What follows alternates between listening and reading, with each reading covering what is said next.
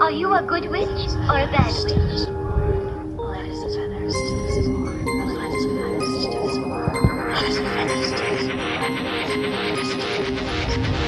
Power of three will set us free. Power of three will set us free.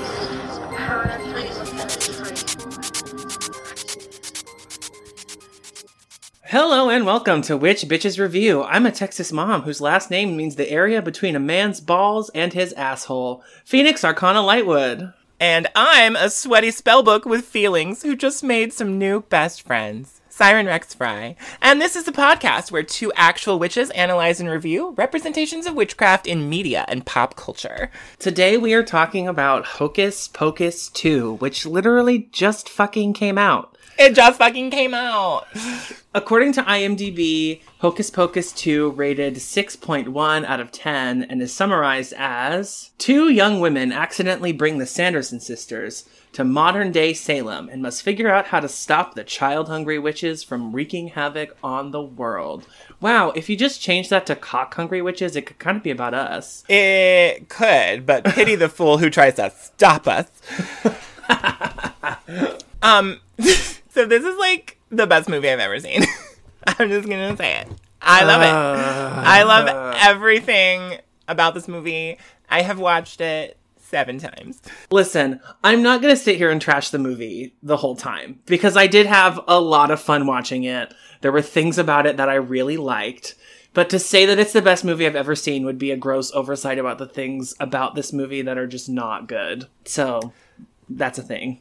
So that's a thing. Phoenix and I fundamentally disagree on all of this. Of course, I'm correct and he's not, but here at Witch Bitches Review, all viewpoints are valid. Yeah, sure. We'll see. We'll see about that. We'll see what... I'm pretty sure the vast majority of people agree with me, Siren. I'm pretty sure the vast majority of people agree with me, but it's fine. You know, I usually feel that way. So... Yeah, well, I mean, that happens when the only person that you ever hear talking is yourself. Yes, I do that on purpose. I am very wise. You know, this is a sequel, and you may have listened to our episode Mean Slutty Stupid Witches, where we talked about the original. And if you haven't, you should totally go do that, because honestly, it's, I think, one of both of our favorites. It was a really good episode, yeah. It was. But we're not going to spend a whole lot of time rehashing the original for you. You know, we already did that. That being said, there are a lot of moments in this film that pay homage to the original. So, of course, we're going to talk about that. But I don't want to just give you the rundown on who the sisters are again. Been there, done that. Moving on. There's a lot of things in this movie that are like little nuggets from the first one, and there's just no way that we could talk about all of them. Like, I just watched it before we started recording, and I noticed in the like flash mob scene, there is a lady dressed like the Madonna that Max's mom was dressed as. Like, okay, I did not even see that. That's amazing. Yeah, so there's just like little stuff like that all over that we can't take the time to point out because we'll be here all day. No, and there's so many jokes. There's like 800 million jokes. Can't talk about all of them. They're all worth the watch. I would definitely say that this movie is worth watching, especially if you like the original. But I can also see, like, one of my partners, Hocus Pocus is his favorite movie of all time. He doesn't want to watch the sequel because he knows that it's not going to make him happy. And I can understand that viewpoint too. So, in the opening few scenes of the movie, we get a little backstory on the origin of the Sanderson sisters. Yes. I just want to point out that when I was writing this outline, I repeatedly spelled the word birb, B-I-R-B, because that's the correct way to talk about birds, Phoenix, and you corrected it. I did correct it because it's stupid. But what? You just don't understand anything. You don't understand this obscure Japanese meme I saw one time. Anyway, there's a burb. Yes, a bird flies over Salem, and we're told that it's the year 1653. Where is Thomasin? I need to know. Where is Thomasin? When was Thomasin? Where was is she this in 1653? Bitch? I don't know. Is this happening at the same time? Are the Sanderson sisters the witches of the woods who killed Mercy and Jonas? Oh my god, yes. Oh my god, it's canon! Yes, the 2015 Robert Eggers film and Hocus Pocus 2 take place in the same universe. Winnie, we learn, has just turned 16 and is upset because she's told by Reverend Trask that she has to marry John Pritchett, who calls her ugly and unpleasant. And I just want to say, and I will say this again, later, but I pretty much predicted the entirety of the Sanderson sisters' backstory in our first episode on Hocus Pocus. You did. And so I feel like we have different opinions about that already. I love it. When I watched the opening scene and I saw them do almost everything that we talked about should have happened, that made me happy. And for some reason, it doesn't make you happy. It made me feel like it was predictable. Predictable by a film analysis gay witch, maybe, but do you typically expect the mainstream media to do the things that we want? No. So, yes, the elements that I predicted are there, but it doesn't necessarily play out in a way that I find that entertaining. With the Sanderson sisters, I understand why. It happens very quickly, and there's a lot that we're meant to just already know and interpret. And because those are characters that we have met before, this is just them in the past, I understand why it is that way. So on my first initial watch, I did not think that the three young actresses were doing that great of a job. Oh, wow. But now that I have watched it several more times, I disagree with myself about that. I think they did a wonderful job. Okay, and these child actresses are awesome. They're all selling it. Their names are Taylor Henderson, Nina Kitchen, and Juju Journey Brenner. That's the stupidest fucking name I've ever heard. That is the That's stupidest name. Okay, I'm sorry. Your name is Phoenix Arcana Lightwood, so I'm going to need you to take several seats. Bitch, I named myself. That girl's parents hate her. Whatever. You're so negative. I think these actresses are killing it. And I think the scene gives me everything I wanted from the backstory. And, you know, the original began with a flashback in Salem that informed how the rest of the movie took place. So they're just doing that again. But we get more backstory on the Sandersons. And I love it. We learn so much about them. We learn why Winnie is sensitive about being called old and ugly. Yes, we did get a lot of backstory. And we do learn why Winnie is sensitive about being called ugly. It's because the last person that called her ugly is the reason that she got banished from her home. So yeah. Cool. Love that. Also, I think John Pritchett is gay. I mean, probably. But I, as a gay teenager in Salem, would have loved to marry Winifred because, you know, she's obviously not interested. So then I can just go out and, like, fuck the local farm boys behind the haystack. Yeah, I definitely... It was the, what did he say? Thank God or praise God or something. It was just the way that he, like, said that and then, like, fell back into the townspeople. That made me be like, that boy is a faggot. You think that about every boy that you see? Well, yeah, because I don't know how else to say it, but most people are kind of gay. So the Reverend and the townsfolk gather outside the Sandersons' home, where we learn that apparently their parents are dead, so relatable content, and the Reverend gives Winnie a chance to apologize for her behavior, and when she doesn't, he banishes her, and there's somebody in the back that yells out, "Teeth of the devil!" and it made me laugh. There's someone else who says... This is the line that sticks out the most for me of the whole intro. There's an old woman who says she can't speak that way to a man. That lady gets some screen time, but Teeth of the Devil lady, that's just like a off-screen scream. But I find that a lot funnier. I also find when the spider is on the Reverend, he screams out, 8 legs of sin! But the thing about the Reverend, this actor is overdoing it. In every single scene that he's in, he is doing far too much. To the point where it's like satirical and I don't really care for that. Because that's not like the vibe that I want. The first one, and I'm not going to do that thing where we just like compare the two movies the whole time. The first one was like camp. This is like just bad. I mean, well, I don't agree with any of that either. I'm so sorry. He's just doing too much. Oh, I don't disagree with that. I feel like that's what we're here for. Everyone's doing too much. Did you even watch the original? Yes, Phoenix? I did. I watched it several times, and I told you that I didn't like it all that much when I watched it the first time.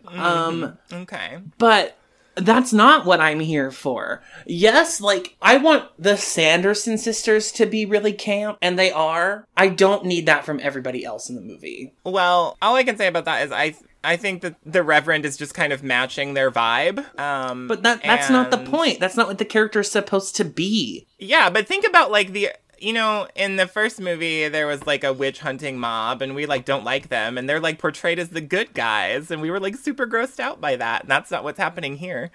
at least. No, he's portrayed as like a dumbass. I just don't like it. I just don't like it. And I don't think this timeline is entirely accurate, because if they die in 1693, that's only 40 years.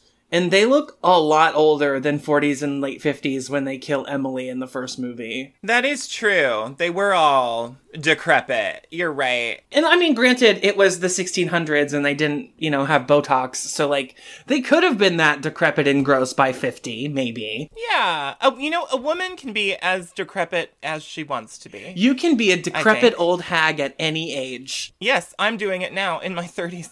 Well, there's one thing that we agree on. Whatever. God, you're so boring. So let's go to the woods and meet Mother Witch. Okay, this is another thing that I didn't like. You don't like Mother Witch. I don't like Mother Witch. I think it's a little bit unnecessary. What I would have preferred, I will give you a little nugget. I would have liked them maybe to have always been the town witches. We don't get the vibe that this is their mom, the way that they refer to her later. She gives them the book and then she disappears. And there's no understanding of like what happens after that. But then they reference Mother so much in the first movie. So this was a little bit of something that didn't match up for me. In the first movie, they say that Winifred got her spell book from the devil. Yeah. But of course, we're going to explore throughout this movie that not all of the myths about them are correct. So that's fine. If the devil had showed up here, I would have been super about that. Mm-hmm. So Hannah Waddingham is the actress who plays Mother Witch, and I think she's great in her little scene that she has. I think she's very over the top, and she kind of resembles all three of the sisters combined, actually. A little bit. So I really dig that vibe, and she has all of their powers, so that's interesting. And also, she's the bird. She is the bird that is repeatedly seen throughout the rest of the movie. So, like, even though Mother Witch is really only in this one scene, she's watching the whole movie along with us. So Mother Witch wants to like om nom nom on Sarah, but instead she's like, damn Winnie, you smell good. We've learned that Winifred is a witch, and then she gives her fucking spell book away. She gives it to them. What the fuck? So I have a theory about all of this, but I can't tell you yet. You can't tell me. Oh, fine, whatever. I'm going to save it for the moment that it will most blow your mind. So that's really all I want to say about Mother Witch at the moment. She shows up, she gives them their book, she talks about how much she misses her coven, and I know she says this line that you hate. She says a witch is nothing without her coven, and I don't think that is a great line, but I think we're supposed to focus on the humanizing element of the Sanderson sisters being their love for each other, their sisterhood. That's what this movie is about. It's about sisterhood. Which is not the vibe. Phoenix, you're so off base here. The first movie was about sibling love too, even though you tried to turn it into something. Just no. No.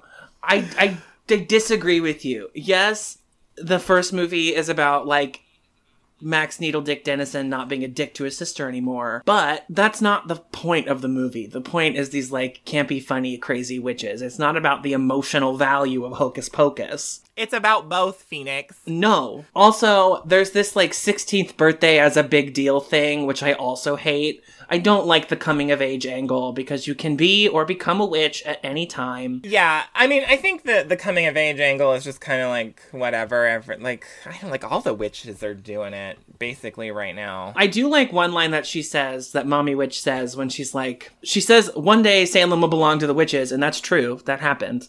It does. It does right now, today. But I also like when she says, I'm a witch. I know things. Also, I learned this from a video that the Witch of Southern Light posted. Mother Witch has done the Magica Maxima spell. Well, that was my whole theory about her. God damn it. Oh. This is what I was going to save for the end. Oh. Sorry, I didn't know. That's why you have to tell me these things. Ugh. Sorry to ruin the climax, but, you know. Well, now I just don't understand why you don't understand. Magica Maxima is a stupid spell. It's dumb. Magica Maxima is this kind of plot device of the movie. We get introduced to it in the first scene. It's a spell in the book, and Mother Witch is like, don't ever do that, even though it makes you all powerful, but don't ever do it. And she says Book hates that spell. And yeah, and then Winnie promises she won't ever do it, which she breaks when, you know, but that'll happen later. Whatever, it's fine. The sisters decide to use the book to exact revenge on the people that have wronged them, and that's relatable content. Yeah, and like I said, the backstory is everything that we said we wanted in our previous episode, but maybe that just makes it predictable and not necessarily good. I think it makes it predictable to you. I did not predict that they were going to give me what I wanted. I never predict that. Let's talk about this spell.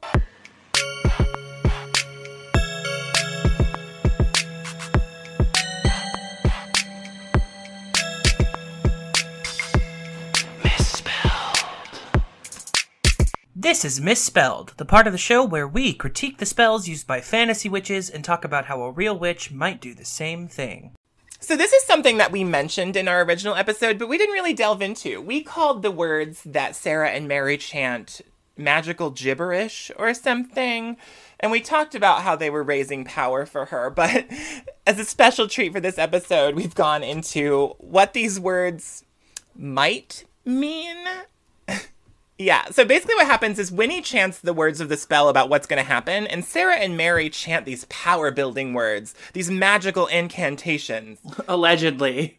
Yeah, well, allegedly. Allegedly. But it's like they're funneling power into Winnie, and then she's directing it. Yes. That's what I think about it, and I think that's kind of cool. That's how I feel about it, too, and I also think it's cool. Yeah, so the words that they say are, Ichita Copita Melica Mystica. So, what the fuck does this mean? It is gibberish, by the way. Yeah. It is. If you just Google this, what does it mean? Is there a translation? Nothing. No, absolutely not. So I started looking at the words individually to see what I could find, and still not a whole lot. Half of this comes from babynames.com, which I wouldn't necessarily call a reputable source of etymology. Okay. No. So we'll start there. Ichita, but it's probably pronounced Ishita or something like that. But it is an Indian girl's name that means desire. A copita is apparently a tulip-shaped wine glass. You can Google what they look like. It's not super interesting.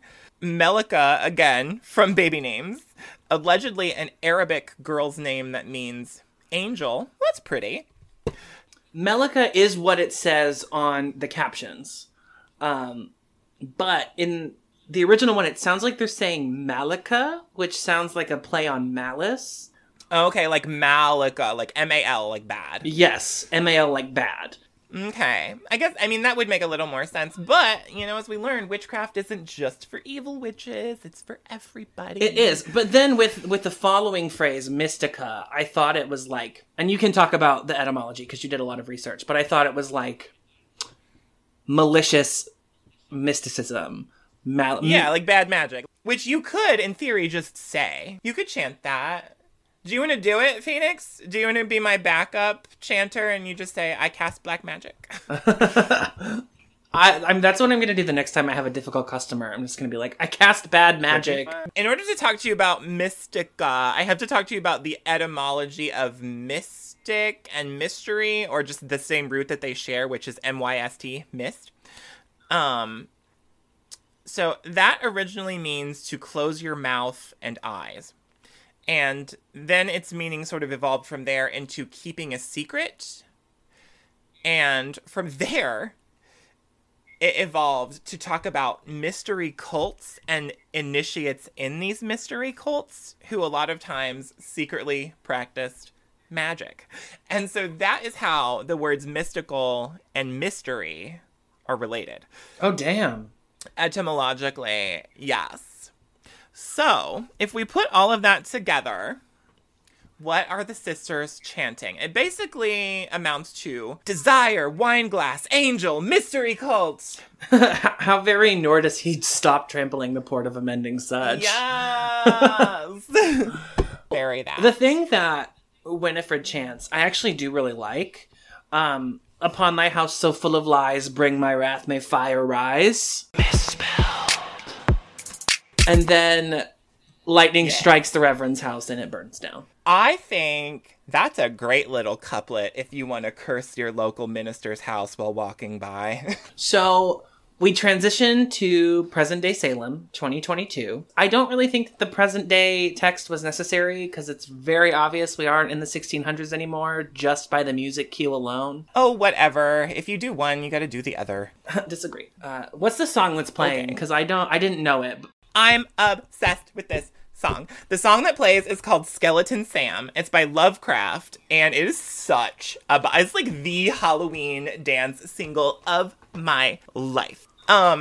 Additionally, the high school that they go to is called Samuel Skelton High School. I think you only see this once, and I only caught it on my last watch through, but I thought that was really funny.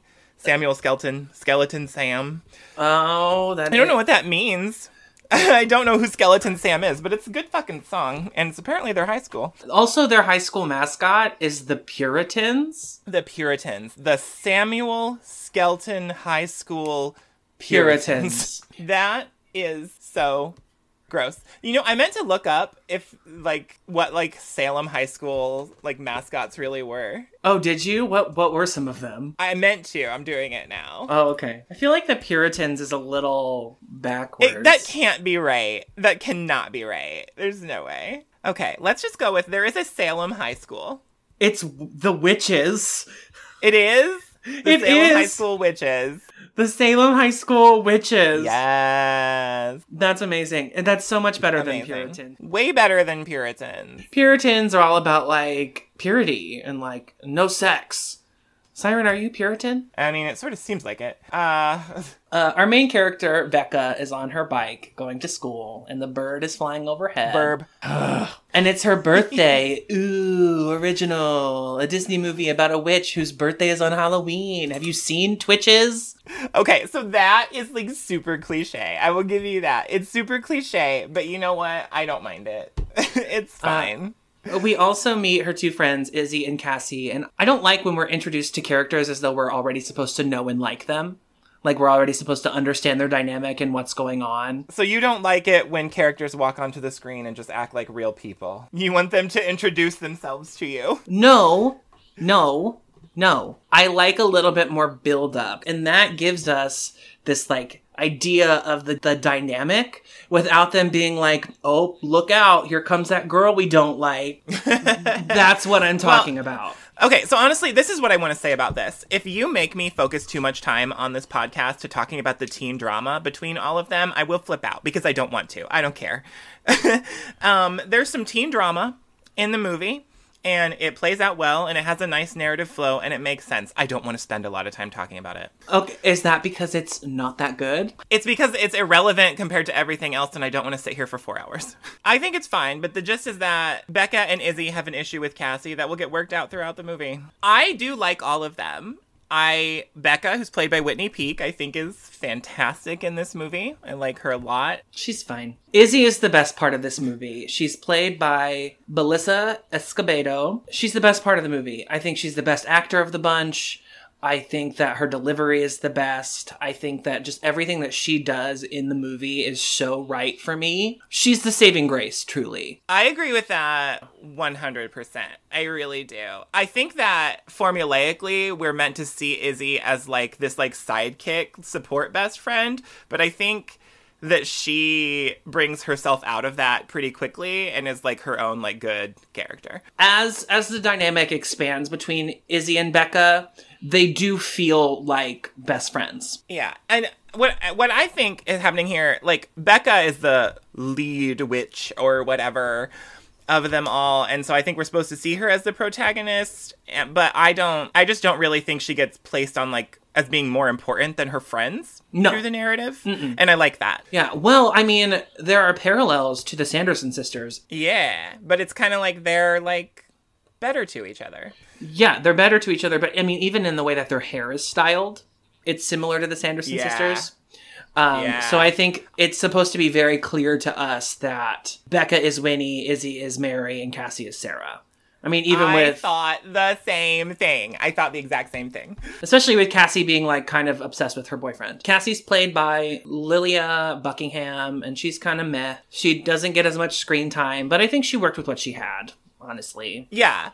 I do too. I do really appreciate that Becca and Izzy are not white and their main characters because, you know, there were no, like, people of color in the original. That's true. At all. Yeah, and that is true. So, you know, since we're bringing back 4 of the original cast and they're all white, like, there's nothing you can do about that. But they added some, like, great characters of color as part of the new cast, and I think that's really important. I think that's one of the reasons that you like this movie so much, Siren. It is a big part of it, but I will say that Cassie got stuck being, like, the token white girl. Yes, she did. And she did. I think that she did the best she could with it, and I still like her too.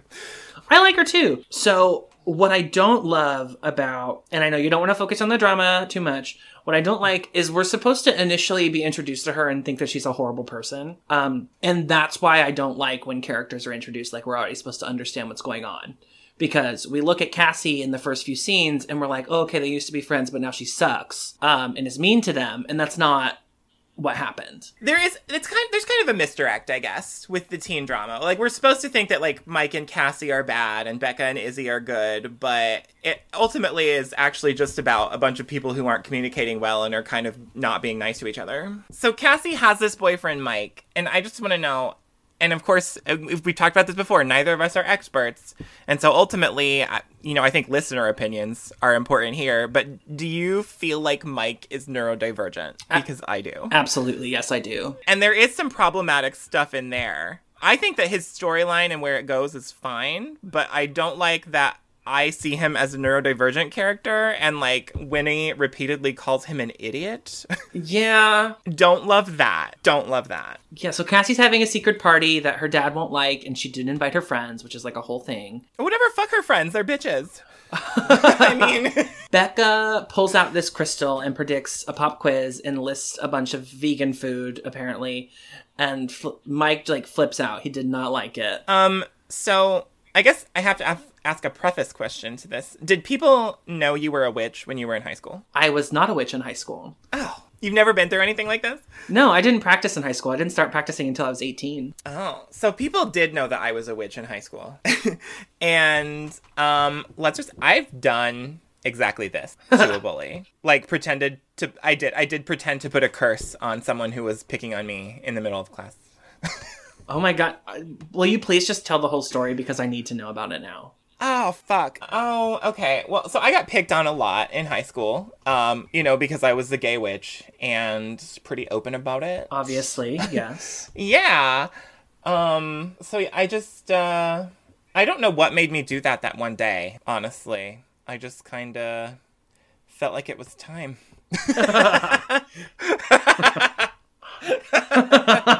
He did later get expelled and blamed it on me. Maybe it was your fault. Oh, I mean, that's a much longer story, but it was, let's just say, I had a hand in it.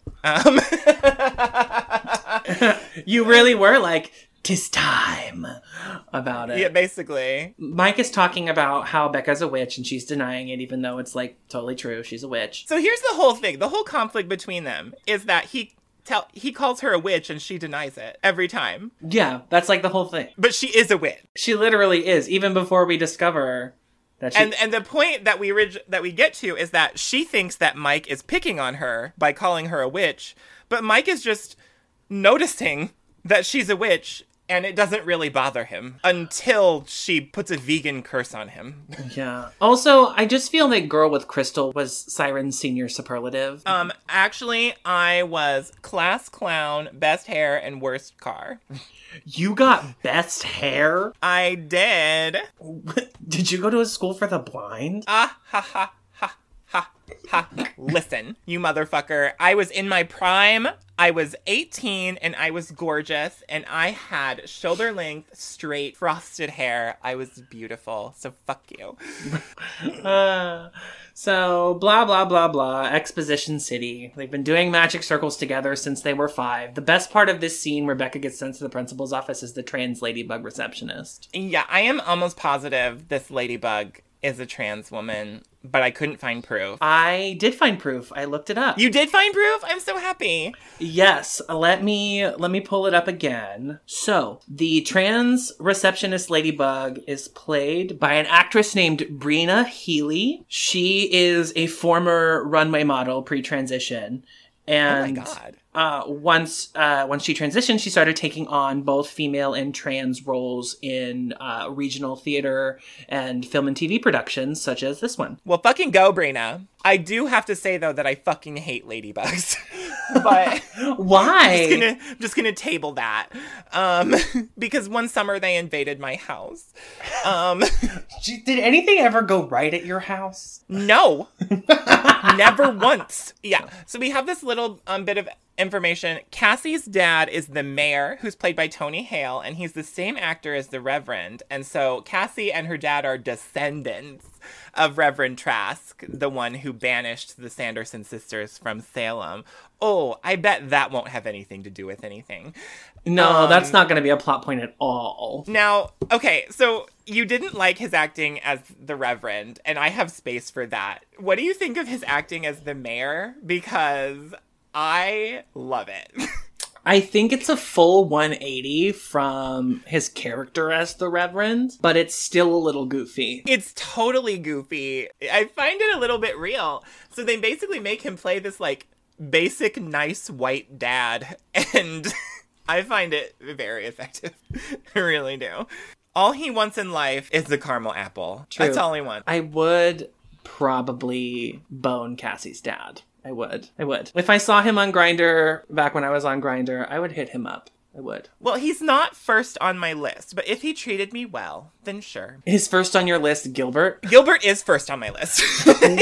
What a surprise. Gilbert is everything I've been looking for my entire life. Gilbert is played by Sam Richardson. He is a black gay witch who sympathizes with the Sandersons and owns a magic shop in Salem. He owns the magic shop inside their old house. Inside the Sandersons' old house, yes. Gilbert retells the legend of the Sandersons. He's got the book locked up. So, I'm not mad that Vanessa Shaw is not in this movie, but I guess the one main thing I didn't get that I wanted was for her to, like, have become a witch after Hocus Pocus was over. But Allison let the book get away from her. Stupid bitch. Stupid bitch. Yeah, I'm disappointed that the original kids weren't a part of this at all. And I know that there were reasons for that. I know that people weren't available. I know that Max doesn't act anymore. Like, I get all of that. But it is just something that I would have liked for sure. I guess, so I would not want a movie about them. But if they had, like, really good cameos, like in, like, the Ghostbusters reboot, for example, I would have enjoyed that. I mean, Thora Birch is pretty great. So, like, that would have been cool if she'd been in it. I would have looked at Omri Katz, I guess. Do you know who would have been great as a cameo? Is that guy who played that hot bully. Oh my god. Shut up. Shut up. And they just, like, put him in the cage again, but this time he's, like, topless. Oh my god, Siren, stop it. Yeah. So, like, I'm in a place. Do you need a moment? Do you need to go, like, grab some tissues and head to the bathroom with a copy of the original Hocus Pocus movie? Because where is my Lubriderm? So I think that we should say that we are never at any point told that Gilbert is gay. No, but I just think that he's very queer coded. Oh yeah, obviously. And yeah. I have mixed feelings about that. What do you think about it? I don't care. You don't care? I don't care. I guess, okay, so normally, okay, for example, when we all knew that Dumbledore was gay for Grindelwald or whatever, back when I cared about any of that bullshit, and then they, like, toned it down for the movie version, and they were like, well, even though it's integral to the plot, we didn't really have to be all upfront about it. You know? It's like, yeah, he's gay, but we don't have to be all gay about it. Yeah, basically. But the fact that Gilbert is gay, in my heart, has really nothing to do with the movie, other than understanding him as a social outcast. We do hold some space for the fact that maybe using the term virgin in a movie meant for kids was not a great idea, because a little boy in the crowd of Gilbert's retelling says, What's a virgin? And he says, a virgin is a person who has never lit a candle. I did enjoy that because I was like, I had the same question when I watched the original as a child. I was like, what's a virgin? I don't understand what that means. And now I don't believe in virginity at all. So the thing that I don't like about this scene with Gilbert is that he basically gives away the entire plot of the sequel in his first scene. Everything that he says is supposed to be foreshadowing, but it's literally just what happens in the movie. He's like, oh, what if there was another candle and the Sanderson sisters come back? And then, what a surprise, there's another candle and Sanderson sisters come back. Like, well, I mean, I feel like by the fact that we were watching the movie, we already knew that. So I'm not super mad about that. Siren, because we were watching the movie and we already knew that, we did not need to be told that. Well, I'll let you have that one. I didn't think about him giving away the plot of the movie. I really thought he was just retelling the old movie. No, I mean, yes, he was retelling the old movie, but he also gives away the entire plot of this movie. Becca and Izzy go to the witch store, even though they're not witches, and that's fine. So they have superstitions and magic charms and psychic visions, and they do magic circles in the woods, but don't you dare call them witches. Because that will really hurt their feelings and make them break up with their best friend. Just because I do spells, carry crystals, and hang out in a magic shop doesn't mean I'm a witch, Mike.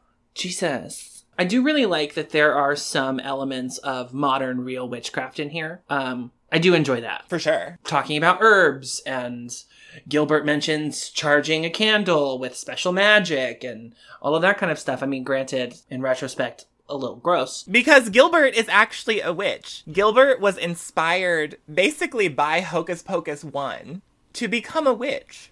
I love Gilbert. They reference again this, a witch gets her power on her 16th birthday thing, and then Becca's like, oh, that's just a patriarchal fear of female aging, and I think that line is another reason Siren likes this movie so much. Listen.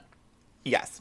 I do like that line, although that line is actually not super well thought out or, get this, correct.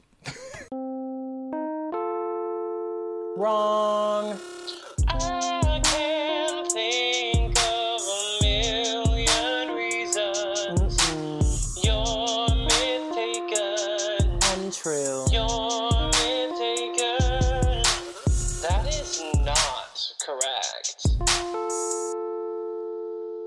Welcome to You Must Be Myth Taken, the part of the show where we call out the wild inaccuracies and misrepresented figures, features, and creatures in mythology. So, I did some research on what the fuck is a big deal about your 16th birthday. As far as socially, I actually could not find anything on why 16 is a big deal other than, like, legal stuff. Like, you can, like, drive and, like, get a job and shit.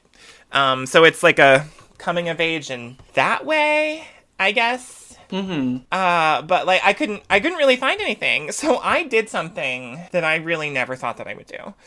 And I looked at numerology. Ew, Siren! I did.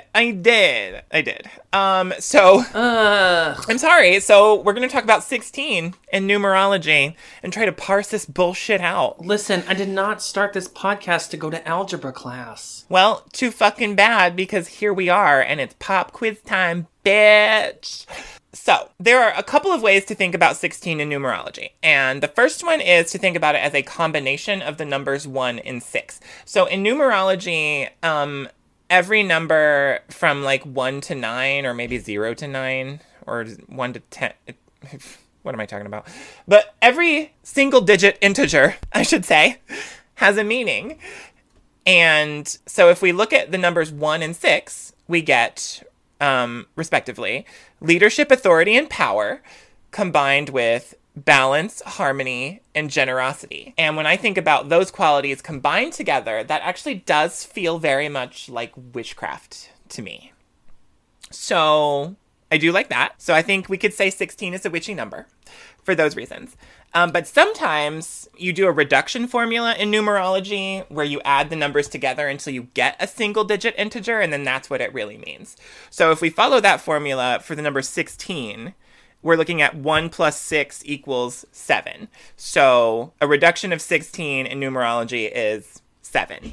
So if we do that, 7 is about secrecy, mystery, spirituality, logic, and introspection. And I don't think that has anything really to do with what we're talking about.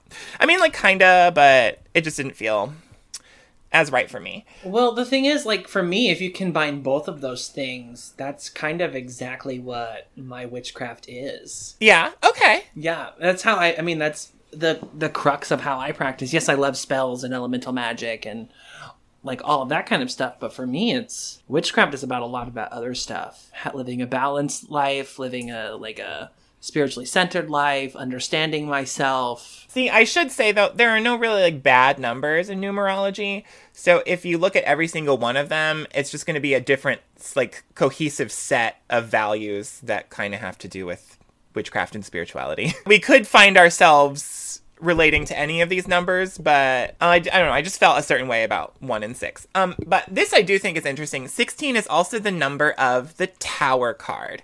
And you may not know this or want to know too much about it, but the tarot is actually based heavily on numerology. A lot. And so I think the reverse applies. So if we talk about 16 being the Tower card, the Tower represents great transformation, destruction of things no longer needed, and moving forward into a new kind of life or a new way of being. So that is very coming of age, 16th birthday, I'm going to become a witch on Halloween tonight kind of stuff. But that's what I got. But as far as, like, a magical historical precedent behind what it means to turn 16, I didn't find anything. And I could be missing something. And if you know what that is, well, you should email us. Phoenix, how can they get in touch with us? You can send us an email at witchbyreview@gmail.com. But quite honestly, Siren, I don't think you missed anything. I think numerology is just boring. And also, turning 16 has nothing to do with being a witch. Do you know what I did when I was 16? Sucked dick in a cemetery? Yes, my first one! We literally just talked about Angelica in our Craft Legacy review, and we have it coming up here again. So a pretty popular herb, apparently, these days in witchy media. Gilbert has some free samples of Angelica leaves, free bags of herbs. Fuck yeah. That is cool as balls. If they were... I would go there every fucking day. Yeah. I would go there every fucking day and stock up on some Angelica. No, I think that's totally bitchin'. Just free little sample bags of herbs. And Izzy takes some because she's a kitchen witch, because she's an herbalist, because she actually knows what the fuck she's doing. Yeah, so we did just talk about the Craft Legacy and Angelica, which somehow I liked better than this movie, and I hated that movie, so... Wow. That's really... I do not feel the same way. But you know what? I like both of those movies now. So... yeah, so... I don't know what I'm doing. But, okay, so they say that Angelica has the power to break curses. And that's why Gilbert's passing it out for Halloween. And that is...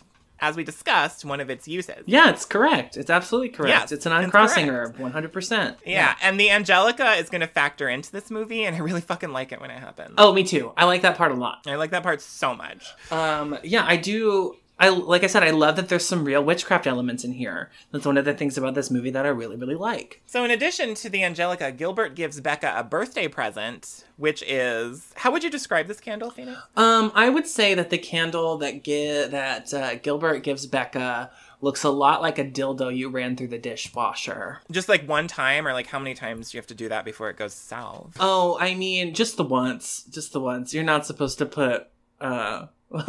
sex toys through extreme heat like that. Okay. That is not how you sanitize your sex toys. Do not run your dildos through the dishwasher. Can you just give me 1 second, because I have to go check something in the kitchen. This is not what this episode is about, but if you need a lesson on how to clean your sex toys, just grab some toy cleaner from your local sex store, spray them down, rinse them with some cool water, and leave them out to air dry. That advice was unsolicited and unnecessary, and I'm really glad it's here anyway. We are a full-service podcast, y'all, and how many times on the podcast have we talked about how to clean your sex toys? This is at least twice. Well, no. See, the way that we talked about it the first time was one of our listeners, Mike. Hey, Mike, told us that he was listening to our show as he was sanitizing his sex toys. And yes, but if you'll recall, our guest Madge also talked about it during Love Hurts. We're talking about a candle, but we're a pro-sex toy podcast. we are a very sex positive podcast. And the lesson that I would like you to take away from this little segue is that if you wash your dildo in the dishwasher, you will end up with a candle that raises the dead. Bummer. So Becca and Izzy go out to the woods with their little bag of green herbs and their dildo, and they cast a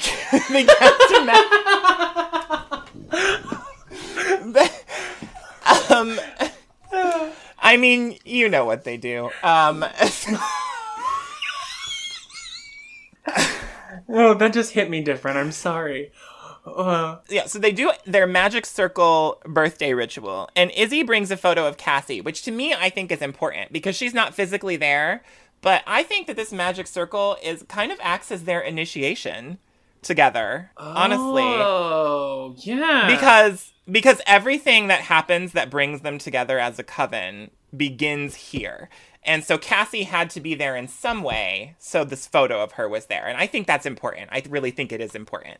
Maybe the filmmakers didn't think about it as much as I did, but I like it. So Becca is, I guess, a virgin. We kept that aspect from the first movie, but they don't really talk about it a lot, which is fine. But she is a virgin. She lights the black flame dildo from Gilbert, and it's a full moon, and it's Halloween. And, oh my God, Siren! They're in the same part of the woods that the Sanderson sisters were in. Wow, that's awesome. So I get why you think it's lame, but I am very attracted to the concept of like a sacred space for witches. Yeah, that part of it is cool, but for the purposes of this movie, it's stupid. I do believe that a witch can make anywhere they are a sacred space. Okay, I do. But if you were to tell me that if I meet with my coven in a sacred part of the old woods, that there will be more power there, I mean, yeah, I'll go. Especially if we have a little bag of Angelica. You know what I'm saying? You mean pot? Yeah. It's weed. We're talking about weed. It's legal here, so I can say that. So it is very, like, spirits of place and, like, connecting with sacred land. Like, that's awesome. I love that. But it's just a little on the nose. I guess I like the mythology that it sets up that... Okay, so in the real world, Salem was a site of witch hysteria, and that's what it's famous for. And somehow that history of murdering people over suspected witchcraft has turned Salem into this, like, witch tourist attraction with, like, tons of real witches and rituals and celebrations all the time. And I think that's really cool. You know, which, again, is why I like the line Mother Witch says, that Salem will be ruled by witches one day. Because, you know, it really is now. But I love that we have this added piece to that the woods outside of Salem are actually sacred land for witches. And that, I don't know, maybe that has some piece of, like, why this all started in the first place. I know it's fiction, but it's fiction that I enjoy. Well, Siren, you know what it probably is that makes it a sacred space, right? What? It's equidistant from fire, water, earth, wind, and metal.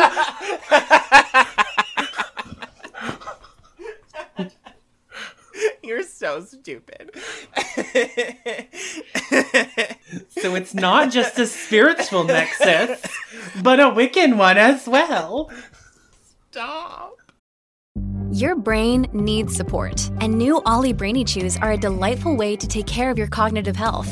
Made with scientifically backed ingredients like Thai ginger, L-theanine, and caffeine, Brainy Chews support healthy brain function and help you find your focus, stay chill, or get energized. Be kind to your mind and get these nootropic chews at ollie.com. That's OLLY.com. These statements have not been evaluated by the Food and Drug Administration. This product is not intended to diagnose, treat, cure, or prevent any disease.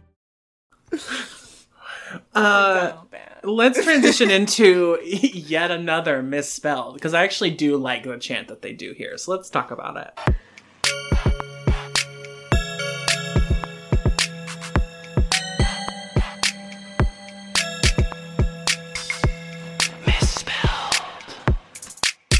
Oh my God, 2 misspelled in one episode, a whole 2. Can you believe that? That's so cool, right? Just 2 misspelled this episode. Well, let's get into the Yeah. second one. This 2 of 2.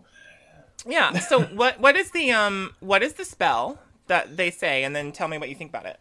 Okay, so Becca and Izzy join hands after lighting the black flame dildo, and and they say, "Another year begins anew, maiden mother and crone too. We call on thee with one request: help our intentions manifest." I really like this. I would use this. I really like it too. I think that the invocation of maiden mother and crone makes sense for a ritual about aging. Yes, for a ritual about a milestone birthday. I think it's kind of too bad that this is all that's written. It seems like there's more to the incantation, but they get interrupted. Yes. You know? Mm-hmm. So I would love to see what that looked like. But even if they just said these 4 lines and then started, like, I don't know, asking for things that they wanted, intentions they mean to manifest, I think they have it all. They're out in the woods, they're honoring the moon, they're together, and they have their candle lit, and they're chanting. Like, what more do you need? Like, this to me looks like real witchcraft. It does. It does. It is real witchcraft. It is real witchcraft. Yeah. They are performing real witchcraft on a set made by a high school drama club. And that was also in your senior bio, by the way. I didn't make sets, bitch. I was an actor. So I like it. I like it a lot. And I think, I mean, you could even take it a step further and use this incantation and talk about things specifically that you want to manifest or change or transform by your next birthday. Yeah. So I could see actually, and maybe it would be cool if somebody did this, like maybe just start some kind of incantation with these 4 lines and then fill in like your own things for yourself. Like, I think that would be cool. I could see myself maybe doing that if I wasn't in complete denial about getting older. As we said before, you can be a decrepit old hag at any age, and Siren is just happening to do that a long time before me. I'm precocious. So the candle goes ballistic, and oh my god, it's a black flame candle! We just talked about those! How convenient. I mean, okay, so at this point, yes, I think we're all expecting that to be the black flame candle. Yes. And it is. It is. What a surprise. So great. I love this next part when the ground starts to split open and Izzy goes, "Nope." Nope. Yes. It is like, yes. It's one of my favorite parts of the whole movie. That, and when she says, "That's a big old yikes." I love that so much. I love that so much. She's great. Do you know what it is? I think that Izzy is really nailing the, like, Gen Z speak that they tried to in the Craft Legacy and didn't quite hit. Yes. You know? Yes. Like Izzy is a Gen Zer on the internet, and I like it. Yeah. No, I love Izzy. I think she's incredible. I also like when everything goes silent and we hear Sarah singing in the background. I think that is so cool. Yeah. I loved that. And the witches are back. From this point on, the Sanderson sisters pretty much give me everything I want from them at all times. They just do. That's a valid opinion. You would have. Ah, ha, ha, ha, ha. Okay, so the scene that follows is really funny to me. They have their new theme song, The Witches Are Back, which is based on The Bitches Back by Elton John, which we've actually talked about before in our episode Sex Work Witch, about how the Charmed Ones are descended from this fabulous prostitute. You can check it out wherever you get your podcasts. Yeah, it's a good one. Sex work is real work. I do like the musical number. I do like the musical number a lot, and I like when Izzy is like, "I don't know, but I literally cannot stop watching them." So they're like, I want to call it fourth wall breaking, but that's not actually what it is. It's like the witches are performing for the fourth wall, and then Izzy and Becca, like, are the fourth wall. It's self-awareness, I think. Yeah.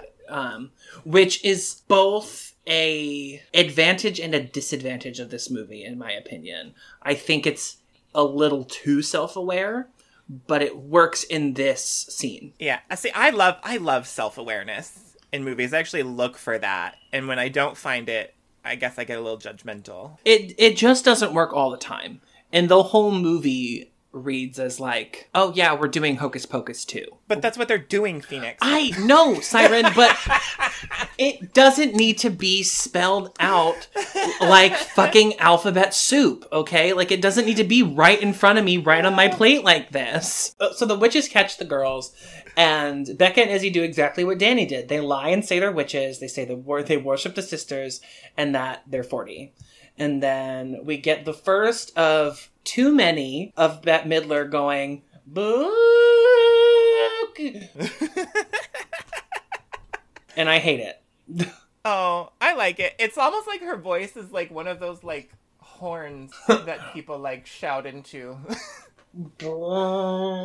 Yeah. It's like she's calling for aid from the troops. Yeah. Yeah, she just really wants her fucking book. I would have liked it one time, but she does it too many times. And the first 20 seconds of her being in the movie was not the right time to pull it out. Well, I mean, she just wants that book really fucking bad. And of course, the last time she came back from the dead, it was just right there. You know, Becca and Izzy convinced the witches that the beauty industry is the new dead kid juice. I almost want to I want to tear it apart a little bit too much, but I don't. But I don't know, like the beauty industry, what a topic. You know, like with the advertising and the manufacturing and just so many issues we could delve into here. But then they take that and they're like, well, let's equate that to your potion that kills kids' souls and makes you look young and beautiful. I'm sure it doesn't have anything to do with like mass production and child workers and stuff. It also sort of feels like, and I'm just getting this now, it also feels like maybe it's...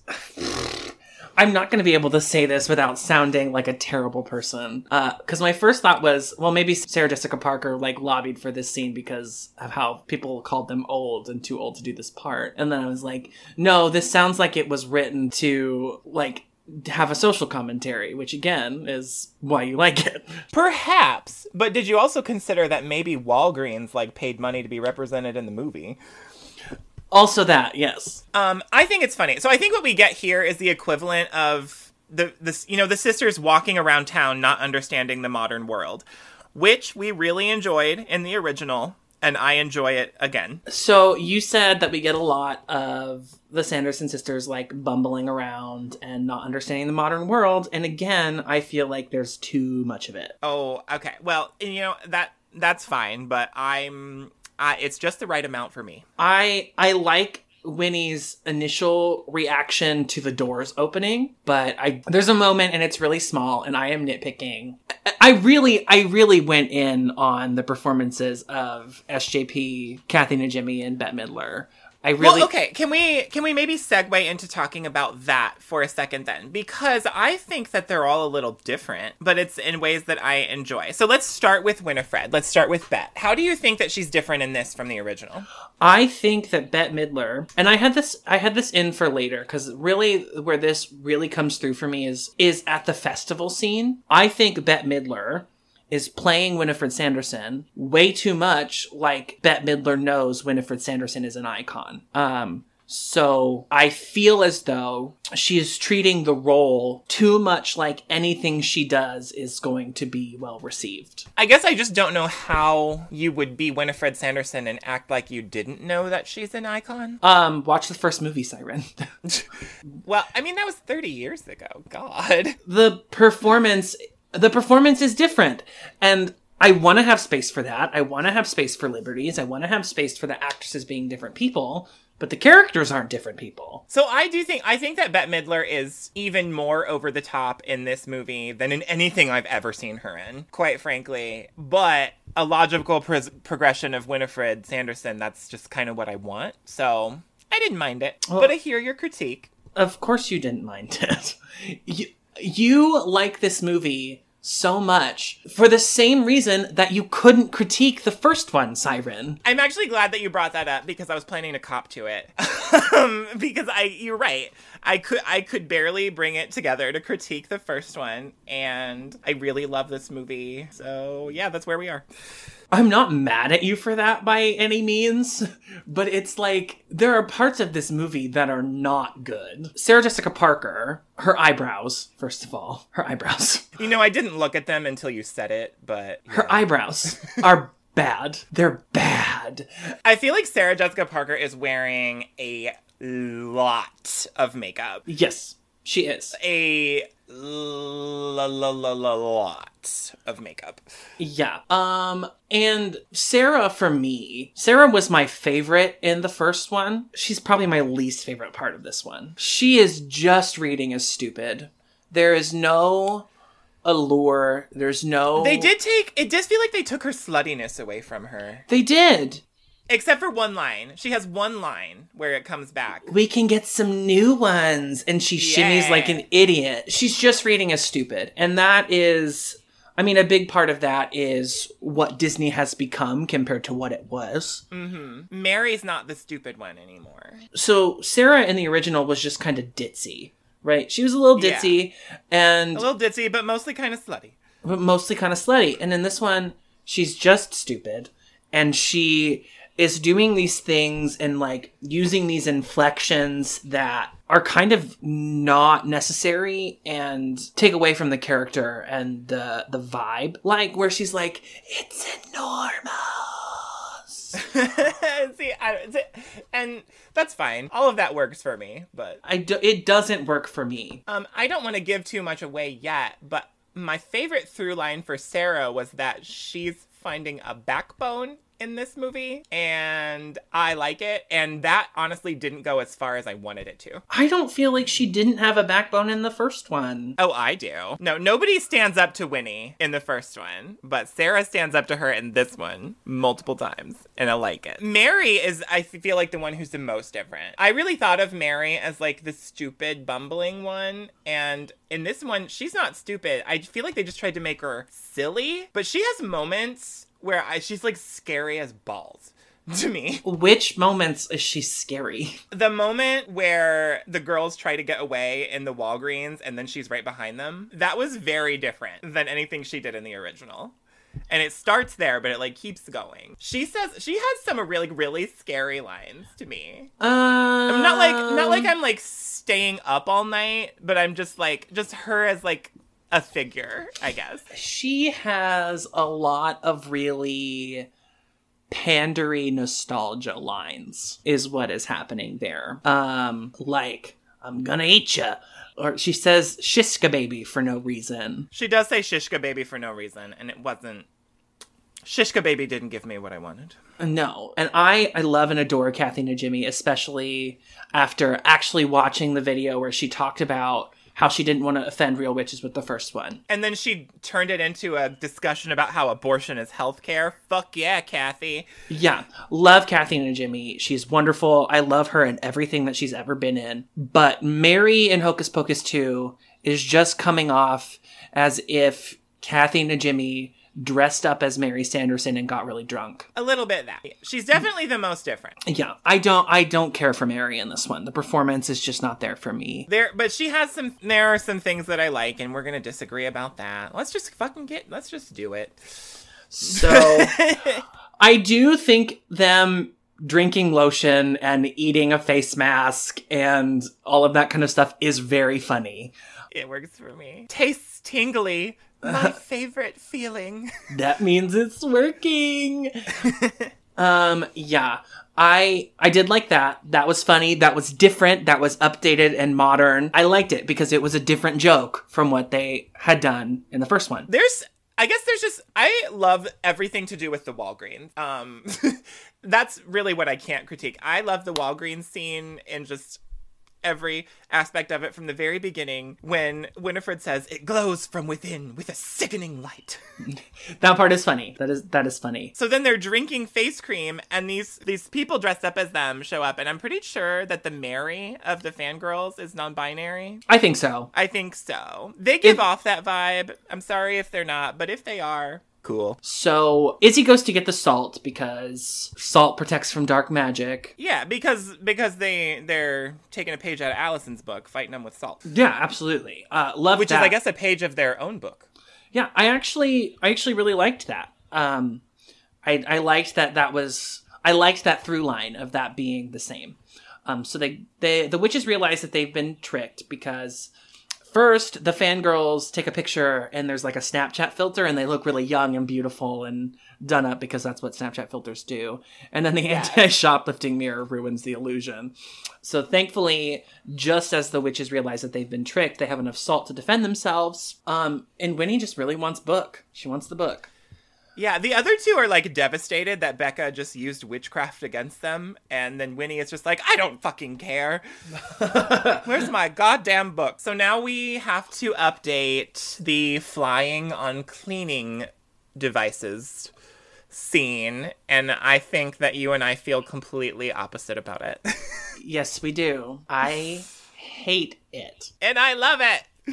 Siren, it's the exact same joke. It's the same joke. Okay, so I didn't think that it was good right off the bat. I just like how it plays out. When Kathy Najimy first comes out of that Walgreens surfing on two Roombas, I did not think I was going to enjoy it. It gets better. No, it doesn't. It does. Okay, and Sarah is riding a Swiffer wet jet. She was on a mop in the original, and now she's on a Swiffer fucking wet jet, and it has bubbles coming out of it. That is hilarious. No, it's not. Yes, no, it is. Not. It is not funny, Siren. It's not funny. The bubbles are not funny. What would have been funny to me is some joke about how the Swiffer wet jet pads don't fucking work on anything. That would have been funny.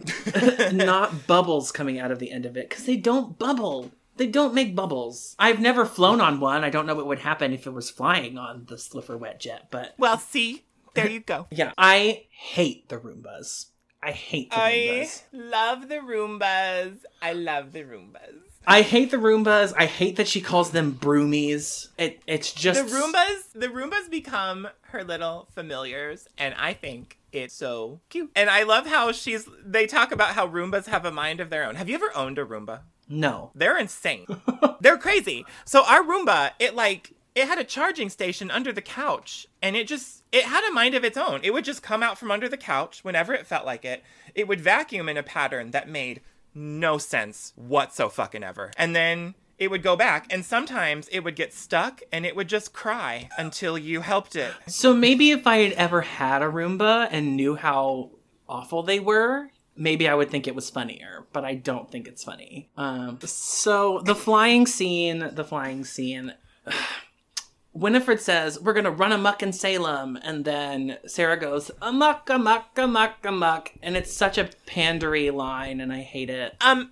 Okay, so I do agree with you on this. I think there are a lot of lines from the original that they do not use to their best effect. Mm-mm. And amok, amok is one of them. Shishka baby is one of them. I do agree with that. Absolutely. Yeah. But so this is like science. So I'm going to defend this a little bit. So do you know that like the human brain actually does release like pleasure chemicals when it recognizes patterns? And like that's the theory behind like why certain pop songs get so big.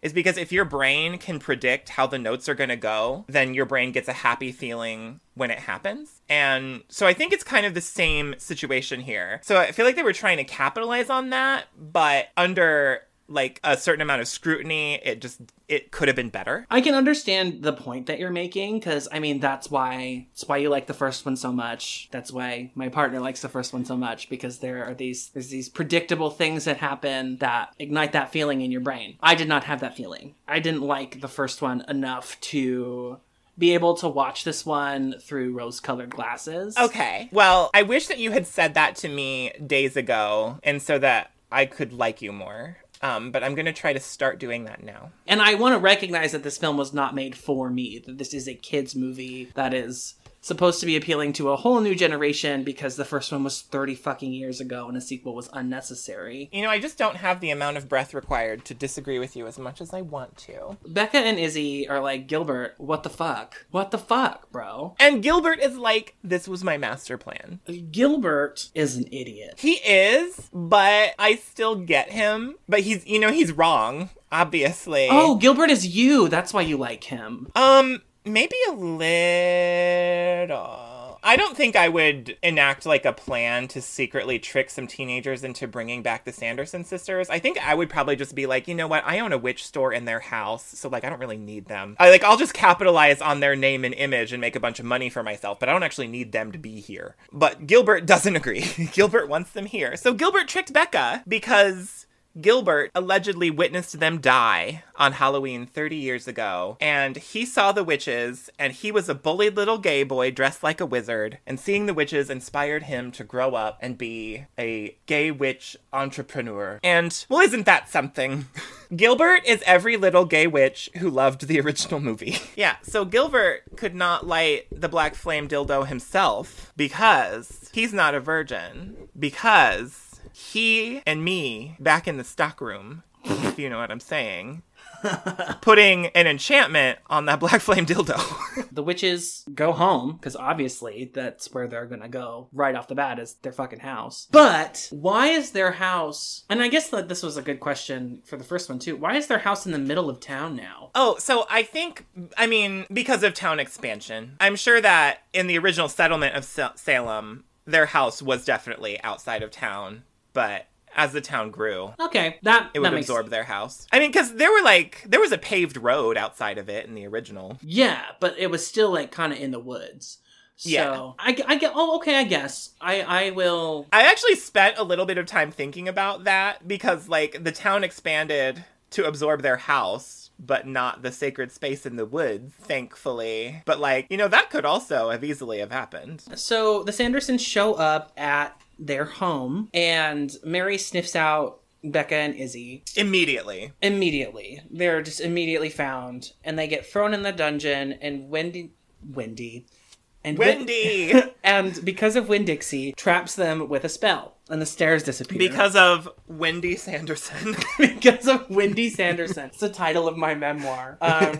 Winnie traps them with a spell, and the stairs disappear. The words that Wendy Sanderson chants to seal them in is, "None shall see thee or hear thee shout. Heed my words, there's no way out." And the door slams shut, and the stairs disappear. I wanna say something that is also bothering me, which shouldn't be bothering me because it was the same in the first one, is the weird, like, hodgepodging of ye olde English and just normal speech. Yes.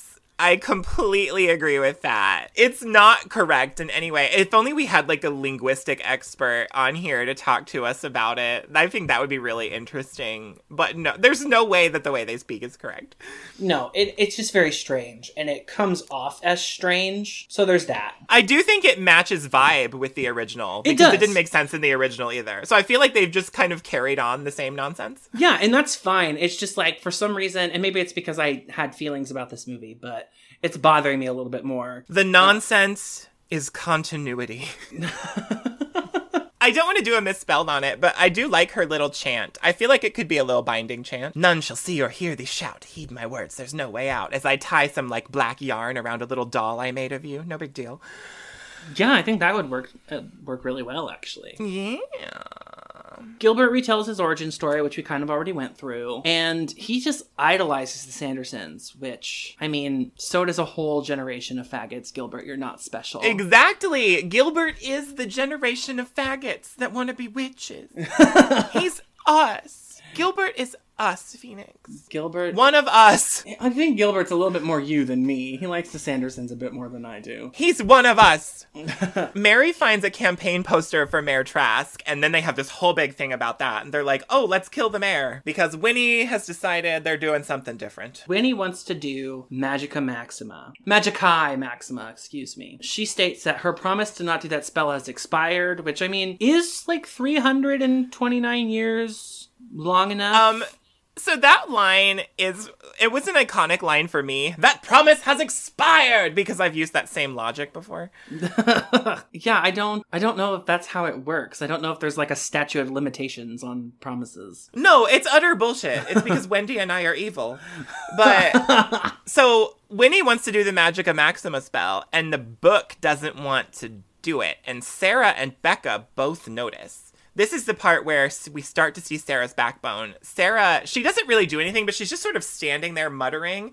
And she says, she has mixed feelings about helping Winnie. Mm-hmm. And so she just kind of stands there and doesn't do anything. And then Becca, trapped in the basement, is like, wait, the book has opinions? Yeah, so that is part of the through line for sure. That then again sort of leans into one of the things that I don't like about Sarah in this movie. Not because she has a backbone, I think that's fine. It's that she's kind of in her own little world the whole time. Because she's like standing there muttering to herself and no one is listening to her, which I know is the point. The way that it's set up, and I don't think that this is SJP's fault, but the way that Sarah Jessica Parker is playing that really separates Sarah from the story. I feel like she was in her own little world before. It was just more of a slutty She world. was in her own little world before, but it's just different. It's different in a way. It is different. It's different in a way that makes it feel disjointed, because she's just kind of there. Well, for me, I really picked up on her telling Winnie she didn't want to help her with the spell in this moment. She's just there to have a good time. You know? Like, she doesn't care if they gain eternal life or not. Like, she just wants to, like, go to a party and get fucked. I mean, same. You know? Yeah, so Winnie zaps the book open to get to the spell, and she just ignores the warning. I love the way that Bette Midler talks in this scene, but when she electrocutes the book, I was actually, like, very upsetting. I did not like it. She was evil in the first one, but Winnie is, like, even more evil, I think. Oh, no, she's in this not. movie. No, she's not. She so is. It's just like she's so easily distracted. I guess that's the whole point. They're always like threatening to be evil, but the slightest thing will distract them and then they won't do it. So it's like they're a group of ADHD witches. Got it. Same. Yeah, basically. Same. But she threatens to kill the cat, Cobweb, and I hate it. And I hate it. I don't think that she's more evil. I think that she's sillier and in different ways. Well, and you know what it really is? It's probably just a commentary on how I value cats and books more than human life. Yes, I think that's probably what it is. So I guess that's what it is. So that's why Wendy is upsetting me right now. The witches curse Gilbert to either gather spell ingredients for them or he'll fucking die. Now do for me what I ask. Thy life depends upon this task. And then they leave to go hunt Trask, leaving the book behind. So then we get, like, one of my favorite scenes. This is my favorite scene of the movie, too. Becca and Izzy are trapped in the basement, and somehow Winifred's spell blocks her phone.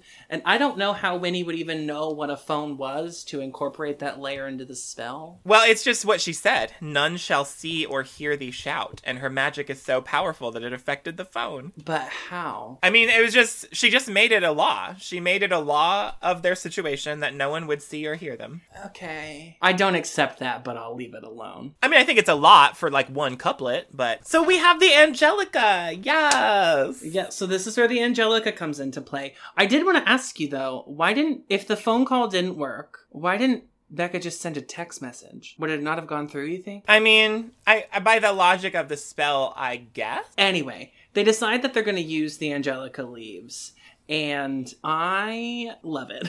I love what Izzy says. Yes. If candles can bring back the dead, why can't potpourri bring back the stairs? I love it. I love it. Yes. I love it. I love it. I love the way that they do this spell. So they pour the Angelica leaves in a circle. They light them on fire. And then they're like, what the fuck happens now? This next part I think is my favorite part of the real witchcraft in this movie. Yeah, mine too. When I saw this scene for the first time, like, I was really amazed. Like, I had like a deep emotional reaction to it because I just really didn't think it was gonna happen.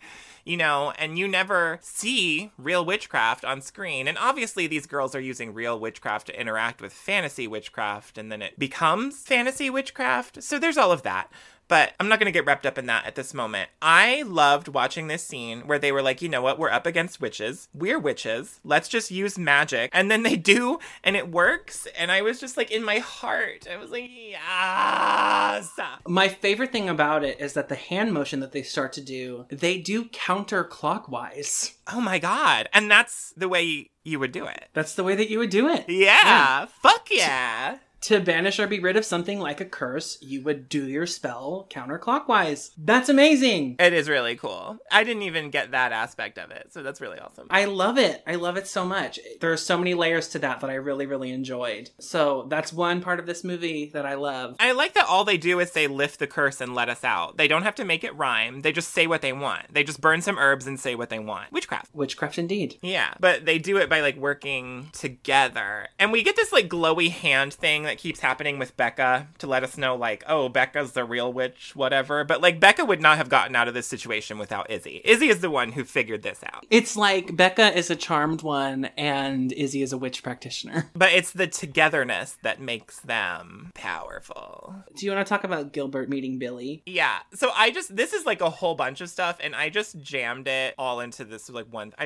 Okay, I love the scenes with Gilbert and Billy, but also we can't just, like, go through the whole montage of it. So Gilbert goes to get Billy's head because they need a head of a lover or whatever, and Billy is still alive because he never died again. He's just been alive, just in the ground since the first movie. Yeah, he's like, how long ago was 1993? I think Doug Jones is really good in this movie, but you had a note about his accent. It's a bit much. And he didn't have it in the first one. Oh, you're right. He's really leaning into, like, having this terrible British accent, and I am a lot more aware of that now than I have previously been. It's not good. It's like this pseudo Southern British sort of hodgepodge of regional accents. That's very specific. So I didn't really pay attention to his speaking parts. I was looking at Doug Jones being Doug Jones, the physical comedy it's pretty good.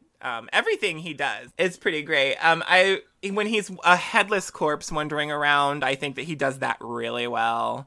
Like, it's amazing to me that there's a person with a head who's doing that. But he also has these parts where he, like, can't talk, and he just has to do all this, like, immobile, like, face acting, and I really like that, too. Yeah, I mean, his performance, like, physically was really great, and I think he embodied the character just fine. The accent just really took me out of it, because it wasn't good. Gilbert tricks Billy into helping him get the spell ingredients by telling him that he's doing a spell to kill Winifred. So they have this, like, buddy cop bromance on a quest kind of thing that happens for a minute. Oh my god, Gilbert is like Tina Belcher. He's into zombies. Yeah. So the witches look for the mayor at the fall festival, which is actually something that happens in my hometown, too. We have a fall festival every year. There's more of the witches not understanding anything. I thought the bobbing for apples bit was clever. They're drowning a man. I like this festival. That was pretty funny. I did like that. The Roombas, you are correct, have become kind of like familiars, and I do not like it. I like it mostly because of one line that Kathleen and Jimmy says, but it's not yet. Oh, is it the Broomies hate mess thing? They hate mess. We've gotten into my feelings about the performances of the three main actresses, but it's really, for me, it's really driven home in this fall festival scene that what's making this movie fall really flat for me is the performances of the trio of the Sanderson sisters. It's just not working. It's not giving me the same feeling that I get watching the original. I would have been perfectly fine with just Bette Midler, Kathleen and Jimmy, and Sarah Jessica Parker dressed up as the Sanderson sisters at this drag show and have that be the whole movie. Like, if it had just been this one little special, like, I would have lived. Man, I love that they get some drag queens in here because you know how I talked about how these bitches are basically drag queens. And I love that they decided to run with that. I love that they got Ginger Minge, Kimora Hall, and Cornbread Jeté to be in the movie. Yeah. Bitches have lines. That was incredible. And surprisingly, Kimora can actually act a little bit. I mean, she only had one line. I mean, this moment wasn't quite I was rooting for us. Winnie takes one look at the stage the drag queens are on, and she's like, this is a witch's altar.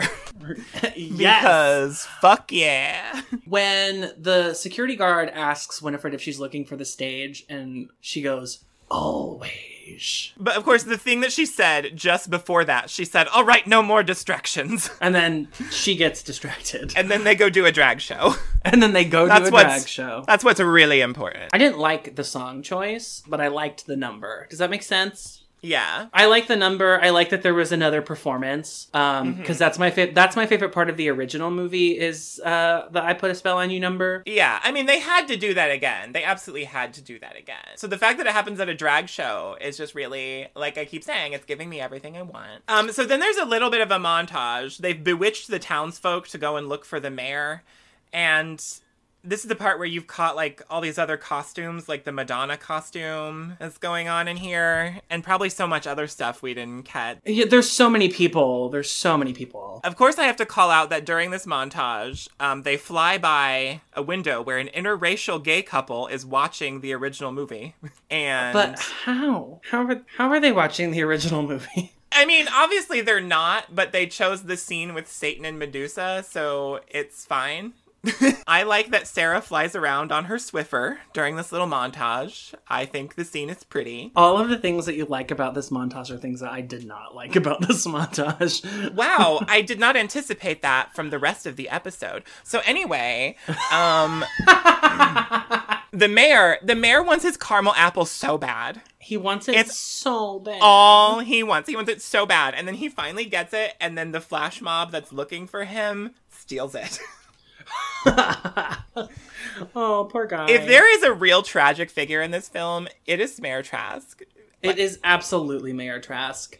So then, Becca and Izzy show up at Cassie's. We're like so far into it. Cassie's finally in the movie. Cassie's finally in the movie. Oh, we missed the part where Becca and Izzy rat out Cassie's party.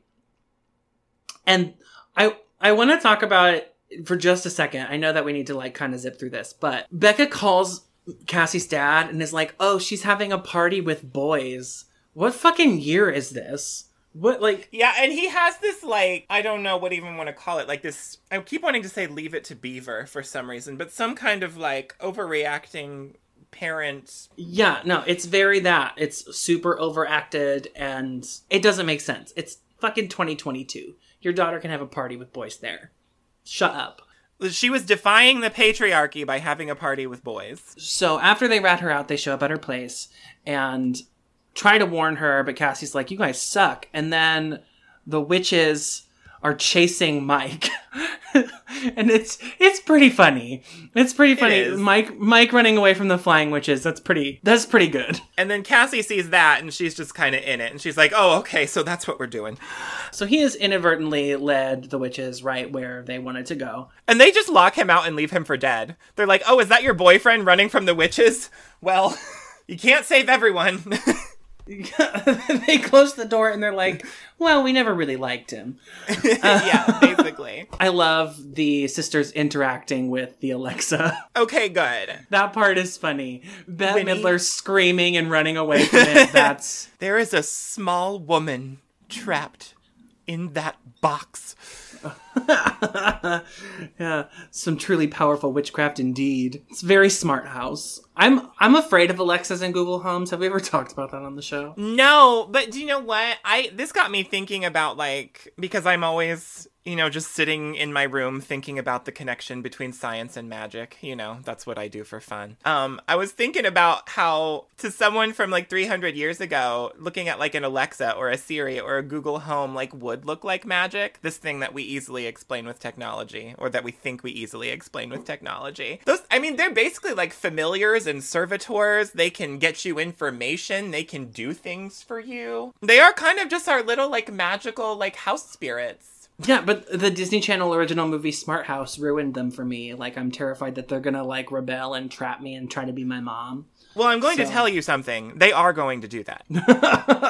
Let me tell you what I think is the most fascist fucking concept in the world, and it's a smart refrigerator. A refrigerator that tells me what I'm allowed to eat. No fucking thank you. We're not doing that. Becca, Izzy, and Cassie pretty quickly figure out that they're just going to trap the Sanderson sisters with the Circle of Salt in the garage. Yes. Like, why didn't they do that before? Allison put a Circle of Salt around herself. These witches are like, nah.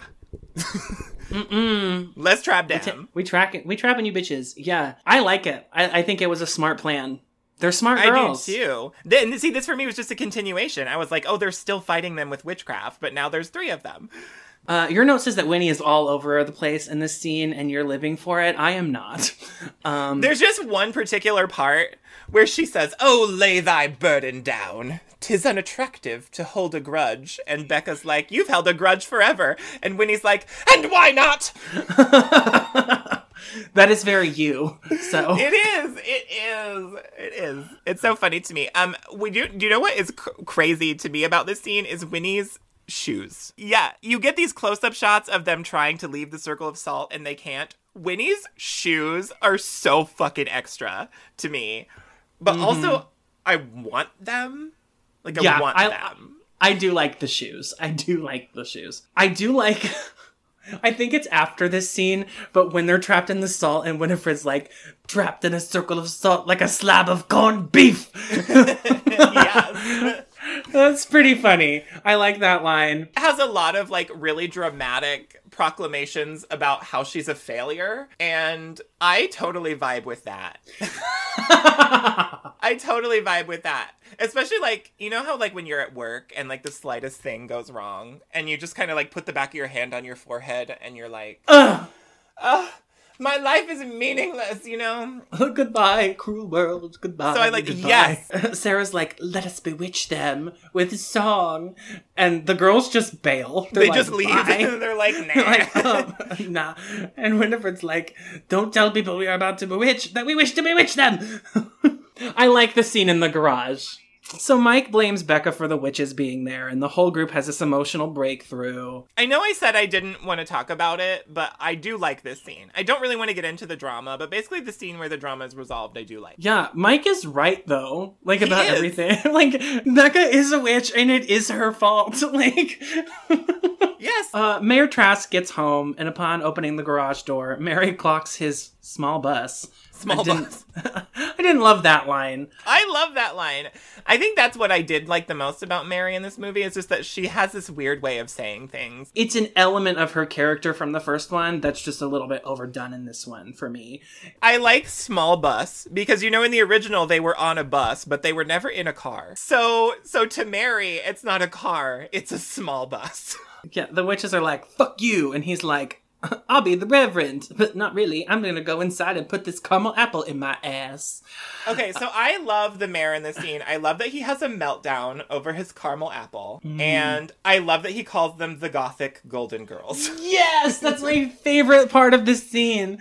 There's the Gothic Golden Girls in my garage. So after he goes inside to do whatever he's gonna do with that caramel apple, the Roombas show up and free the witches. Because they hate Mez. I have to hope that if you'd ever owned a Roomba, you would think this is funnier. I don't know. So they're trying to make up, and the witches just fucking kidnap Cassie. Gilbert has gathered all the ingredients, and he has like this brief redemption where he tries to extinguish the dildo, but he can't do it. Well, so they made him he was gonna die. He either had to do this or die. So like Gilbert, you know, he didn't really have a choice. Everything is all his fault, and he's kind of an antagonist, but he didn't really have a choice. Well, he had a choice on whether or not to bring back the Sanderson sisters. He was just... Yeah, no, he did done fuck that up. He was just misinformed. So, like, fine. But he thought, you know, he was trying to be understanding about what witches really had to go through during that time period. He was thinking of them as real old world women and not these evil caricature witches that they are. And so that was his mistake. Granted, from a modern perspective, from modern witches, it's a great outlook to have, but just not necessarily the right thing to do. So I think the narrative somewhat makes Gilbert look like a villain, but to me, he's also just sort of along for the ride like everyone else. I don't think of him as a villain, even if the narrative makes him an antagonist sometimes. You know what I think of Gilbert as? A stupid gay. Just like a really dumb gay. A stupid gay who worships an iconic woman for no reason without knowing anything about her. Yeah, so you're right. You're right, I'm Gilbert. That makes sense. Winnie fucking Prue Halliwell's him, like, just across... forever. Forever. Like, across fucking town, man. Like, she, like, Aunt Marges him into the sky. Is what she does. It's insane. So they get to the sacred space. Gilbert goes flying. They start doing the power spell. I do just want to say, though, that I love that Becca and Izzy watch Gilbert fly away, and then they're like, nah, let's help our friend.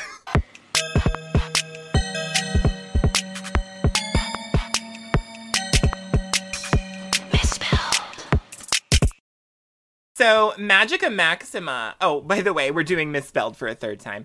Magica Maxima is the most, like, detailed, in-depth spell that I think that we see In most media, actually. It requires a lot of things. It has to be done in a sacred space. Thank God we have the woods. I guess because the spell is like so powerful and important that you have to be in a special place to make it work.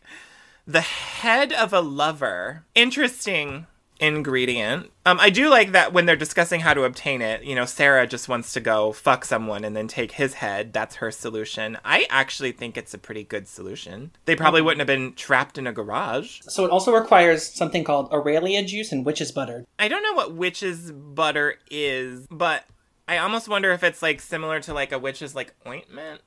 It's fungus. It's fungus. Witch's butter is... It's a tremella mushroom. Well, let me tell you what I found about Aurelia. Aurelia is a genus of trees, and it doesn't look like any of them have berries, but one of them is the Angelica tree. Okay, so lots of Angelica here. Apparently. I like that the petrified spider is just a stuffed spider. It is a stuffed animal, but why not? Yeah, in a drop of the enemy's blood. Finally, a drop of enemy's blood. So I don't really know about any of these ingredients. They all just seem really... Chaotic. Yeah, really like Macbeth, you know? The witch's butter is interesting. I didn't know that that it was called that. That part's really the only thing that makes sense. Can we talk about substitutions that we might use for this before we get into the chant? Oh, I love that. Let's do that. So, if I were doing a spell for power, it required some sacrifice like this, for the head of a lover, I would probably use semen. That's what I was thinking, too. I would use jizz, yeah. Get some jizz. Or just something from him. Yeah, I guess, I mean, you could get your hands on a petrified spider if you wanted, but I would maybe do something else. What would you use for petrified spider? Well, actually, you know, it's really easy in occult stores to find those like preserved like spiders and scorpions and stuff in like all kinds of like resins and stuff. So that would actually be pretty easy. A drop of enemy's blood. I might use like a dragon's blood resin if I had some on hand. I feel like the drop of enemy's blood is to add an element of like being victorious. Like you're already like basically by going out and obtaining a drop of your enemy's blood, you're already kind of saying to the world that you're all powerful. Okay, so if we're going that route, the substitution that I would use is High John the Conqueror route. I was thinking about Head of a Lover. I was thinking about Balm of Gilead, actually. Because of the heart association. Yeah, because they're often substituted for heart, or they represent hearts. I guess if you were wanting to obtain these quickly, yeah, I would still go with semen for me. I'm not gonna like go out and scrape a tree to get witch's butter, right? So I guess maybe I would use something that I associated with witchcraft and power. Or possibly a pre-washed and pre-sliced mini Bella from the grocery store. Because funguses grow under like kind of harsh conditions, so I guess that's kind of the association that you would want to be able to like maintain through hardship, I guess. But I would maybe use mandrake root. Yeah, mandrake root. I actually really like what you said about dragon's blood. That's just what I would associate with like power building. That makes sense. Their altar is like a tree stump that has like crystals growing out of it, and which is cool as fuck. Yeah, it is cool as fucking concept. But I really have to agree here that this part does look like a cheap drama club made it. Yeah. Cool as fucking concept, lacks execution, but I'll give it a pass. It was a really good idea. If I had a tree stump with crystals growing out of it, I would use that as my altar, yes. Well, you know what? Maybe like the Aurelia juice, since that's the one that's like not, that you couldn't easily find since it's not a real thing. You could maybe do like a quartz crystal. I also like the requirement that it needs to be chanted 7 times. Yeah, I love what they say about it. Mary's like, oh, don't you hate that? You make one mistake, you gotta start all over. Yeah. Hecate hates that, you know? Yes. I really like the spell, and I'd love to read it, if you don't mind. Go for it. I call upon this sacred land to raise the power within my hand. The north, the south, the east, the west, give me more than I possess. Underneath the full moonlight, I sacrifice my love tonight, and in return, I ask of thee, Magica Maxima, give to me! And then a big burst of light shoots up out of the tree stump and creates a lightning storm somehow. The caveat of the spell is in the lyrics, but Winifred still doesn't get it. So that's unfortunate. But I guess the point is that ultimate power always comes with a price in every narrative that it's in. Can we talk about that a little bit? Yes. If we were going to do a spell to amplify our own power, we could do something like this, right? Yeah, I just think this is so backward. Well, I mean, she's, like, they're all doing it together. They're doing the spell together. And Sarah and Mary are putting in about as much work as Winifred is. And so if I wanted to raise a whole bunch of power, my first thought would be, let me get my witch friends involved. Like, let me get some other witches. I'm not saying you can't do anything by yourself, but I have witch friends, and casting spells together is fun, so why the fuck wouldn't I do it? Yeah, how do you feel about this trope, though, that magic always comes with this horrible, insurmountable price to be paid? I don't like that trope overall, for sure. I mean, I think I remember talking about that in the Aviva episode.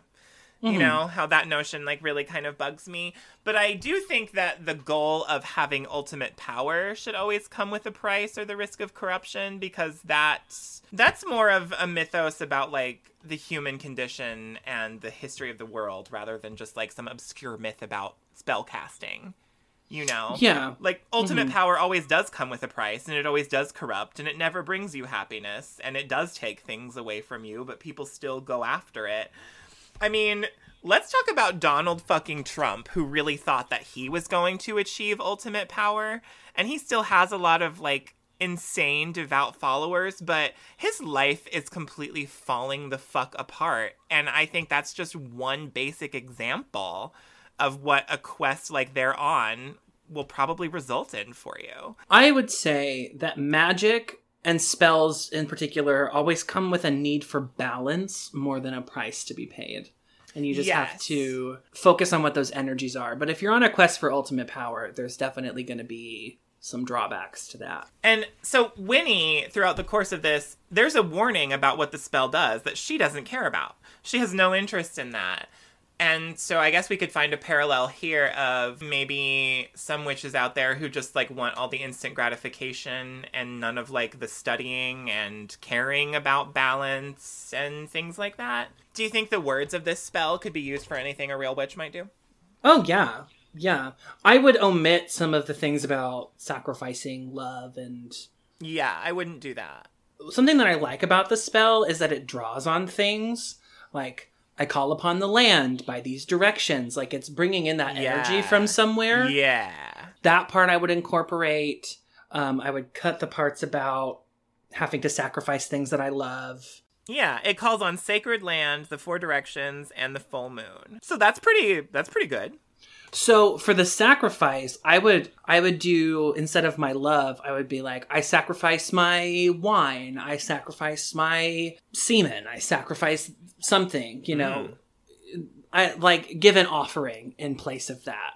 Mm-hmm. I would incorporate like a give to get thing that's not getting rid of something that I treasure and hold dear.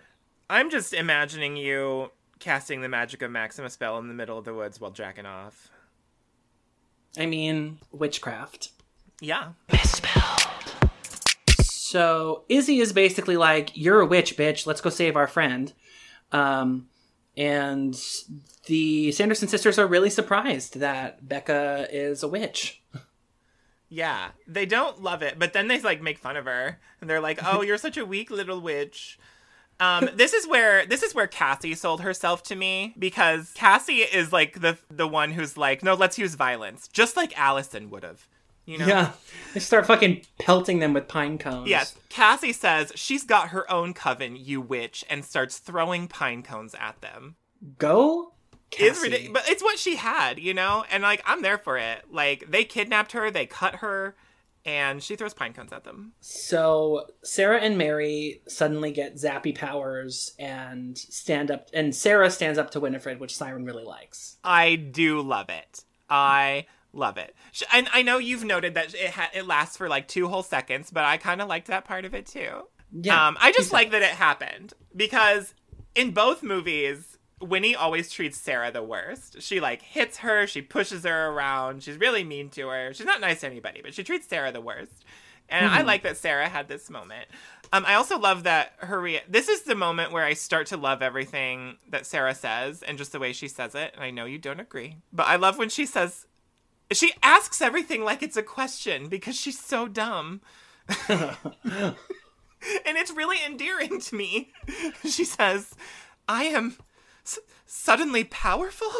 The thing about it is, it's kind of formulaic for Disney to have one really, really stupid character. I know.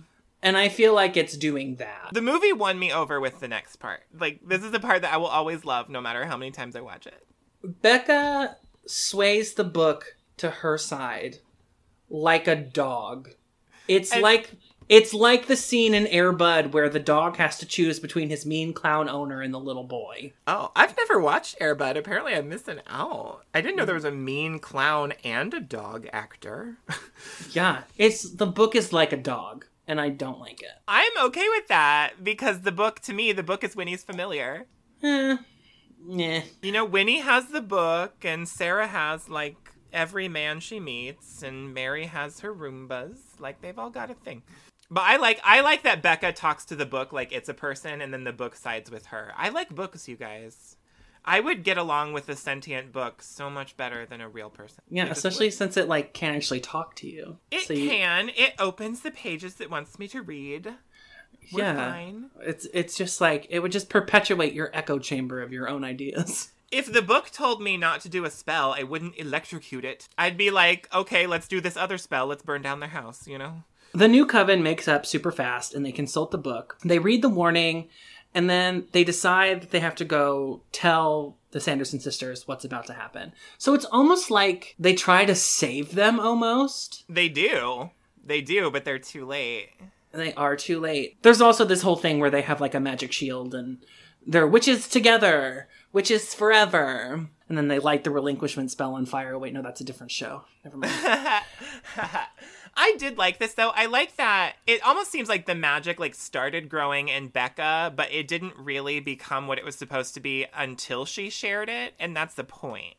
Yeah. So that's pretty cool. The scene where it takes all three of them together and then they become more powerful, and because, you know, you really think we're going in this direction where, like, it's just Becca. Becca is the witch. But no, when we realize they're all witches, like, they didn't have to be born special or whatever like Becca was. Yeah. Like, Izzy and Cassie are just as much witches, because Cassie is fearless and brave and ready to fight, and Izzy has the knowledge. I think that they complement each other really well. So they do go try to save the Sanderson sisters and to, like, talk some sense into them, but they're too late, and the final incantation is finished, and they think they've won, and they're all powerful, and they're about to fuck up Salem, and they're celebrating, and Mary's doing her finger guns, which is silly. It is. I don't even know what I want to say about it. I don't like it. It's dumb. It's silly, but at this point I feel like it's the direction they wanted to go in with her. So I don't know. So the new coven shows up and tells Winnie that she's about to lose what she values most. And her sisters start to fade away. I'm sorry. Sarah breaks me every time she says this line. The wind is stealing my fingers. It's so stupid. Every time. It is. It's so stupid and it's so sad. I love it. So they both disintegrate honestly, I thought it looked better in the original. The super CGI. Also, they take so long to die. That's the difference. That's the difference. difference. They got these whole... I feel like that's why it happens. If they had just, like, poofed into nothing, I don't know if we would have gotten the same emotional breakthrough from Winnie. I don't think we would have. But because there's this lingering moment of them dying slowly, that's why we get the emotional change. Yeah. So they poof away into glitter, and then we get Winnie's redemption moment, which I'm sure that you love, but I do not love it. I am excited to hear what you don't like about it. It just doesn't feel like her. It feels like, well, let's make her a good guy now, when that's not really the point. It just doesn't feel like an authentic direction for her to go in. Yes, she cares about her sisters. Yes, she loves her sisters. I don't know. It just doesn't feel super authentic to the character for me. Like, sure, she would be upset, but I don't think that she would then, like, plead for help. I find it I find it interesting, and it's a redemption moment. Like, we can go ahead and call it that, but I don't necessarily feel that she is redeemed, if that makes any sense. She's definitely, like, done a whole 180, but I don't leave this scene thinking, oh, Winnie was good after all. That's not what I think. I think that Winnie is evil, but she's still a human being under all the evil and all the camp, and this one thing that we can find relatable to her is that she cares about her family. And the movie has repeatedly force-fed this message to us from the beginning. And for that reason, I don't think the redemption, quote-unquote, is unbelievable.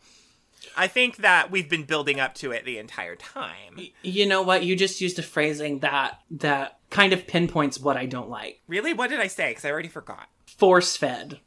This is forced on us. This, oh, I love my sisters. Don't take my sisters away. My sisters, my sisters, my sisters, my sisters. She's horrible to her sisters. It is forced upon us. And that is what makes it feel so disingenuous to me. It's a forced through line the whole time. This was fan service, is what this sequel was. Well, I'm okay with that. You can be okay with that, but that doesn't make it a good movie. That seems like a weird critique to me. This movie, while they did things that would make fans of the original happy, how stupid.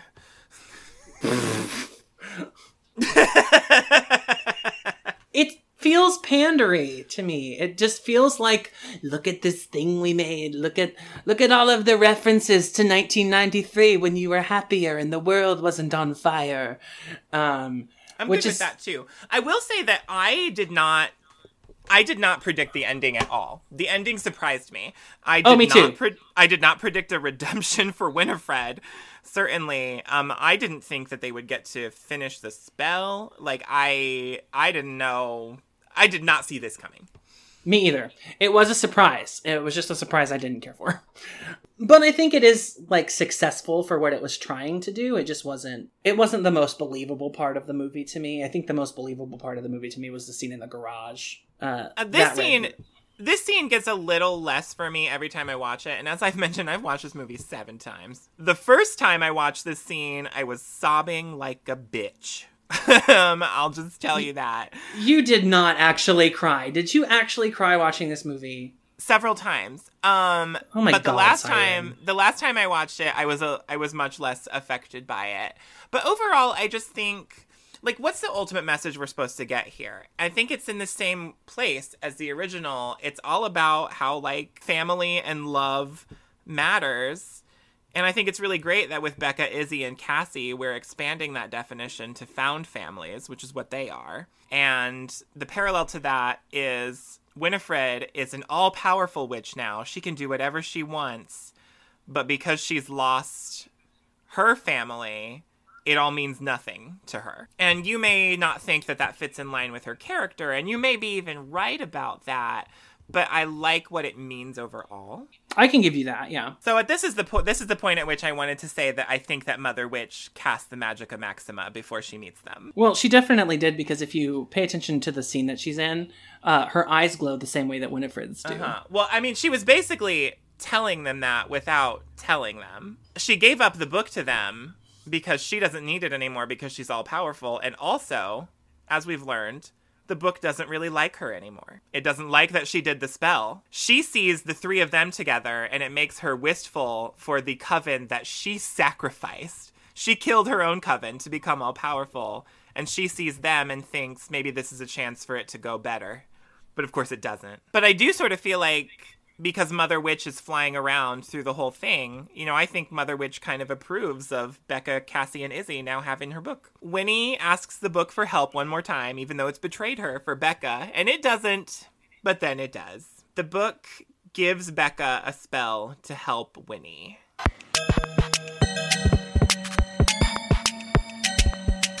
Misspelled. Oh my God, it's our 4th misspelled. Oh my God. Her friends build power for Becca with the Ichikapata Malika Mystica chant. I loved when that happened. I loved it. It was really nice. It was really nice. It was a nice little moment. Becca's reading the main part of the incantation, and it goes as follows. Lost and gone and out of sight, we cast the spell to reunite. What was meant to be together will be now until forever. This is kind of a love spell for me. I liked this spell a lot, and this is why I wanted to do a fourth misspelled on it, because I think the writing of it is so different than all the spells that Winifred does. Yeah. It's very different. It's like poetry, and the way that Becca says it, I think is really beautiful. Do you think that maybe the book changes with whoever possesses it? Yes. So I wondered about that. When this spell appears, the book does the Book of Shadows thing from Charmed. It flips open on its own. It reveals the page. And the way Winifred talks about it almost makes it sound like I don't know, like this is part of their initiation or something. So Becca is keeping this book that is made out of human skin. Yeah, she is. And can sweat. And can sweat and cry and has a active looking eyeball, presumably from the person whose skin it is made out of. Or people. One of the people. Or people. So I think that anything is possible. But I assume that the way that Becca intends to use the book and the way that Winifred used the book has altered the way that the book is presenting itself. This spell reads so much differently than anything that Winifred has ever cast. So, yeah. I suppose it's possible. But I think this sounds like a love spell to me. Mm-hmm. I think as a reunion spell, I like it. I just like the spell in general. I think it's really pretty. The what was meant to be together thing. I know, I guess that allows for a little bit of failure. Like, what if the universe decides I'm not meant to be together with the one I'm trying to reunite with? I don't know about all that. I don't usually like to give the universe space to do what it wants. No, me either. I like it because it could potentially lead you to who you are meant to be. Yeah. With, which leaves it open-ended. Or even what if I fell out of touch with a friend? Or what if my dog ran away, I could see this spell for something like that. And I think you could use it just like this and just hold an image in your heart and... So do you think this spell would just straight up kill the person in front of you? No, probably not. So the spell kills them. Sends her to her... She's all powerful and immediately chose to die rather than be without her sisters, which is lovely. It's sweet, right? But I just don't care for the softening of her, and that's okay. I cannot like it and still have it. I'm okay with villains that have relatable aspects to them, so maybe that's kind of what it felt like for me. I guess so. So Gilbert and Headless show up. We get some physical comedy. Gilbert puts the head back on and is like, I'm going to set the record straight. You were gay. And then Billy immediately dies. And Becca's like, hey, I'm going to keep this book and you're going to give me some discounts because you fucked us over, Gilbert. Because you, kind of ruined our fucking night, even though it turned out okay. So that's the end of the movie. They walk away. They're walking down the road. They do that, little... They do the creepy witch walk, and as they do it, Mother Witch flies overhead. And just when you think it's over, we get another version of The Witch is Back. Yeah, because everybody asked for that. I did, because, they don't get to do the number in whole the first time. So I loved that. Okay, I thought the three girls doing the witch walk together was an iconic fucking ending, and then when there's immediately a musical number afterward, yes, I'm happy. I mean, I could listen to Bette Midler sing all day. So, Phoenix, do you have a kill of the day? My kill of the day is my spirit for having to have watched this 6 times. Oh, lay thy burden down.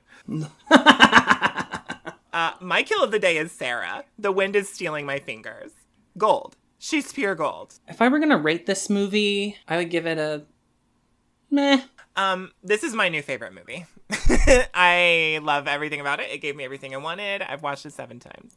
And I think Siren has bad taste. So I think this is the most we've ever disagreed about something. It is. It's going to really be interesting to hear back. But like I've said before, I love this about our show. I think this one may have been a little more tense than any other time we've disagreed.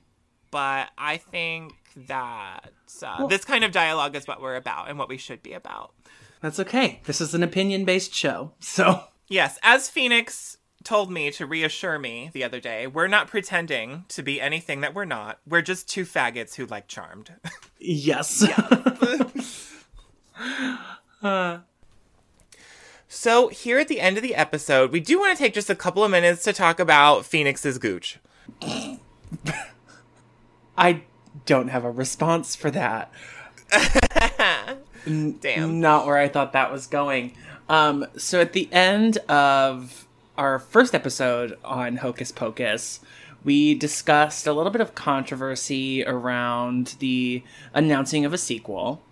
And now we have some more controversy about the sequel. Other than the fact that, like, there's really mixed opinions about it, there is this lady named Jamie Gooch who is absolutely insane. Siren, what do you think about this lady? Well, let's give her some context before we judge her. Jamie Gooch is just this woman who, like, did a Facebook post about the movie, and then they put her on the news to talk about it. I mean, it seems a little exploitative, but, you know, she agreed to do it. But basically, she thinks that Hocus Pocus 2 will negatively affect your children. And she's got a lot of impassioned speaking on that. So, Phoenix, you think she's crazy? I think she is cuckoo caca insano. Okay, first of all, it's a movie. And, like, her not wanting her children to watch a movie about witches, cool, fine, that's, like, your decision, whatever. But to perpetuate this idea that Bette Midler, Sarah Jessica Parker, and Kathy Najimy are casting spells on you through your TV is nuts. So I thought that I was going to think she was crazy. I watched her on the news a couple of times. And honestly, any of you out there listening, you should really watch it too. Just have some context for what we're talking about. I do think that she and I fundamentally disagree on matters of spirituality in a way that on her behalf is somewhat cuckoo bananas. I do, but I also feel like she... sort of mixed in with that, made some points that I don't necessarily disagree with. Like, she's basically saying, overthink the media that you expose your kids to and vet it. And, she said it in sort of an insane way, but I think her ultimate worry was that people don't think about the way media images do affect their kids or themselves, even. And I guess I kind of have to find common ground with her there because that's the whole reason that we have a podcast. Yes, but she's still crazy. And I understand what you're saying, and I don't fundamentally disagree with your statement. I do, however, disagree with her statement because of where it's coming from. It's coming from a very radicalized, single-minded Christian perspective about witchcraft that is false. And granted, she didn't say anything that was, like, incorrect about the movie, I guess, you know. She didn't. She did not. It's just in context of where she's coming from. There's one thing that she says where when she's talking about thinking about and overthinking the media, which I agree with, again, your statement, Siren. She says, think for yourself. This lady is not thinking for herself. She is thinking in terms of, like, things that she has been told and taught through the church, which is another form of media consumption in a way. And that's totally correct. I guess just the vibe, I think that she defended herself pretty well when she was on the news, when they were asking her questions like, what do you say to people who think that you're a batshit moron? And she's like, well, then I'm not for you. Well, also, though, that, like, well, this just isn't for you statement is a way to deflect and not actually think critically about things that you say or do. I suppose that's true. But if someone criticized our show for, you know, turning kids into, like, homos who want to have sex with their stepbrothers, then I would just have to be like, well, then our show's not for you. I mean, fair enough. But on the other hand of that, we have very publicly said we do not want children listening to our show. So at least I have said that in the past. Maybe we should say that a little more publicly because I can't remember ever saying it. I guess it's not anything that I've not heard before from, like, really fundamentalist Christian people about witchcraft and witch media. I mean, it's the same thing, like, kids that I went to private Christian school with that couldn't read Harry Potter. Like, it's the same thing. It's just on the news now. It's always been on the news. I remember the Harry Potter thing in the news, probably because I'm older than you. Yeah, you're ancient. I am. But, yeah, it just feels a little dangerous to me in terms of, like, I mean, Hocus Pocus is not a good representation of witchcraft, but there are people like Jamie Gooch who are going to think that it is. And I think that that is really unsafe for real practitioners and part of the reason that we do this show.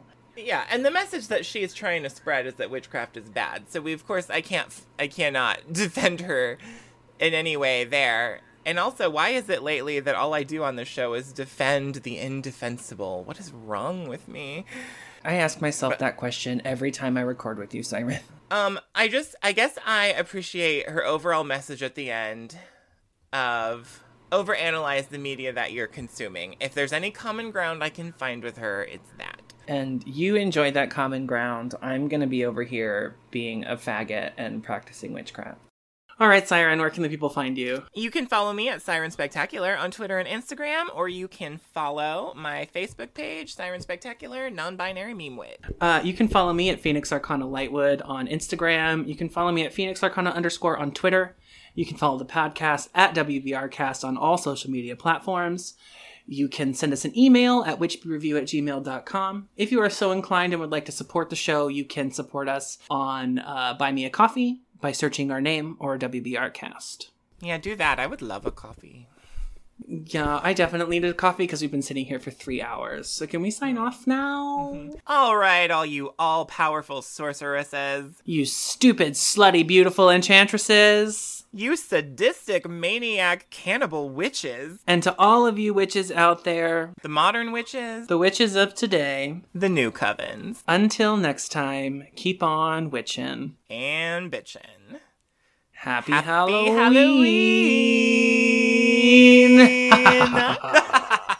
Oh, do you want to talk about the post-credits? There's a post-credits scene? You didn't watch the post-credits scene! Ah! What happened? You don't know what happens? Listen, by the time I finished watching the main part of the movie, I did not want it to be on anymore.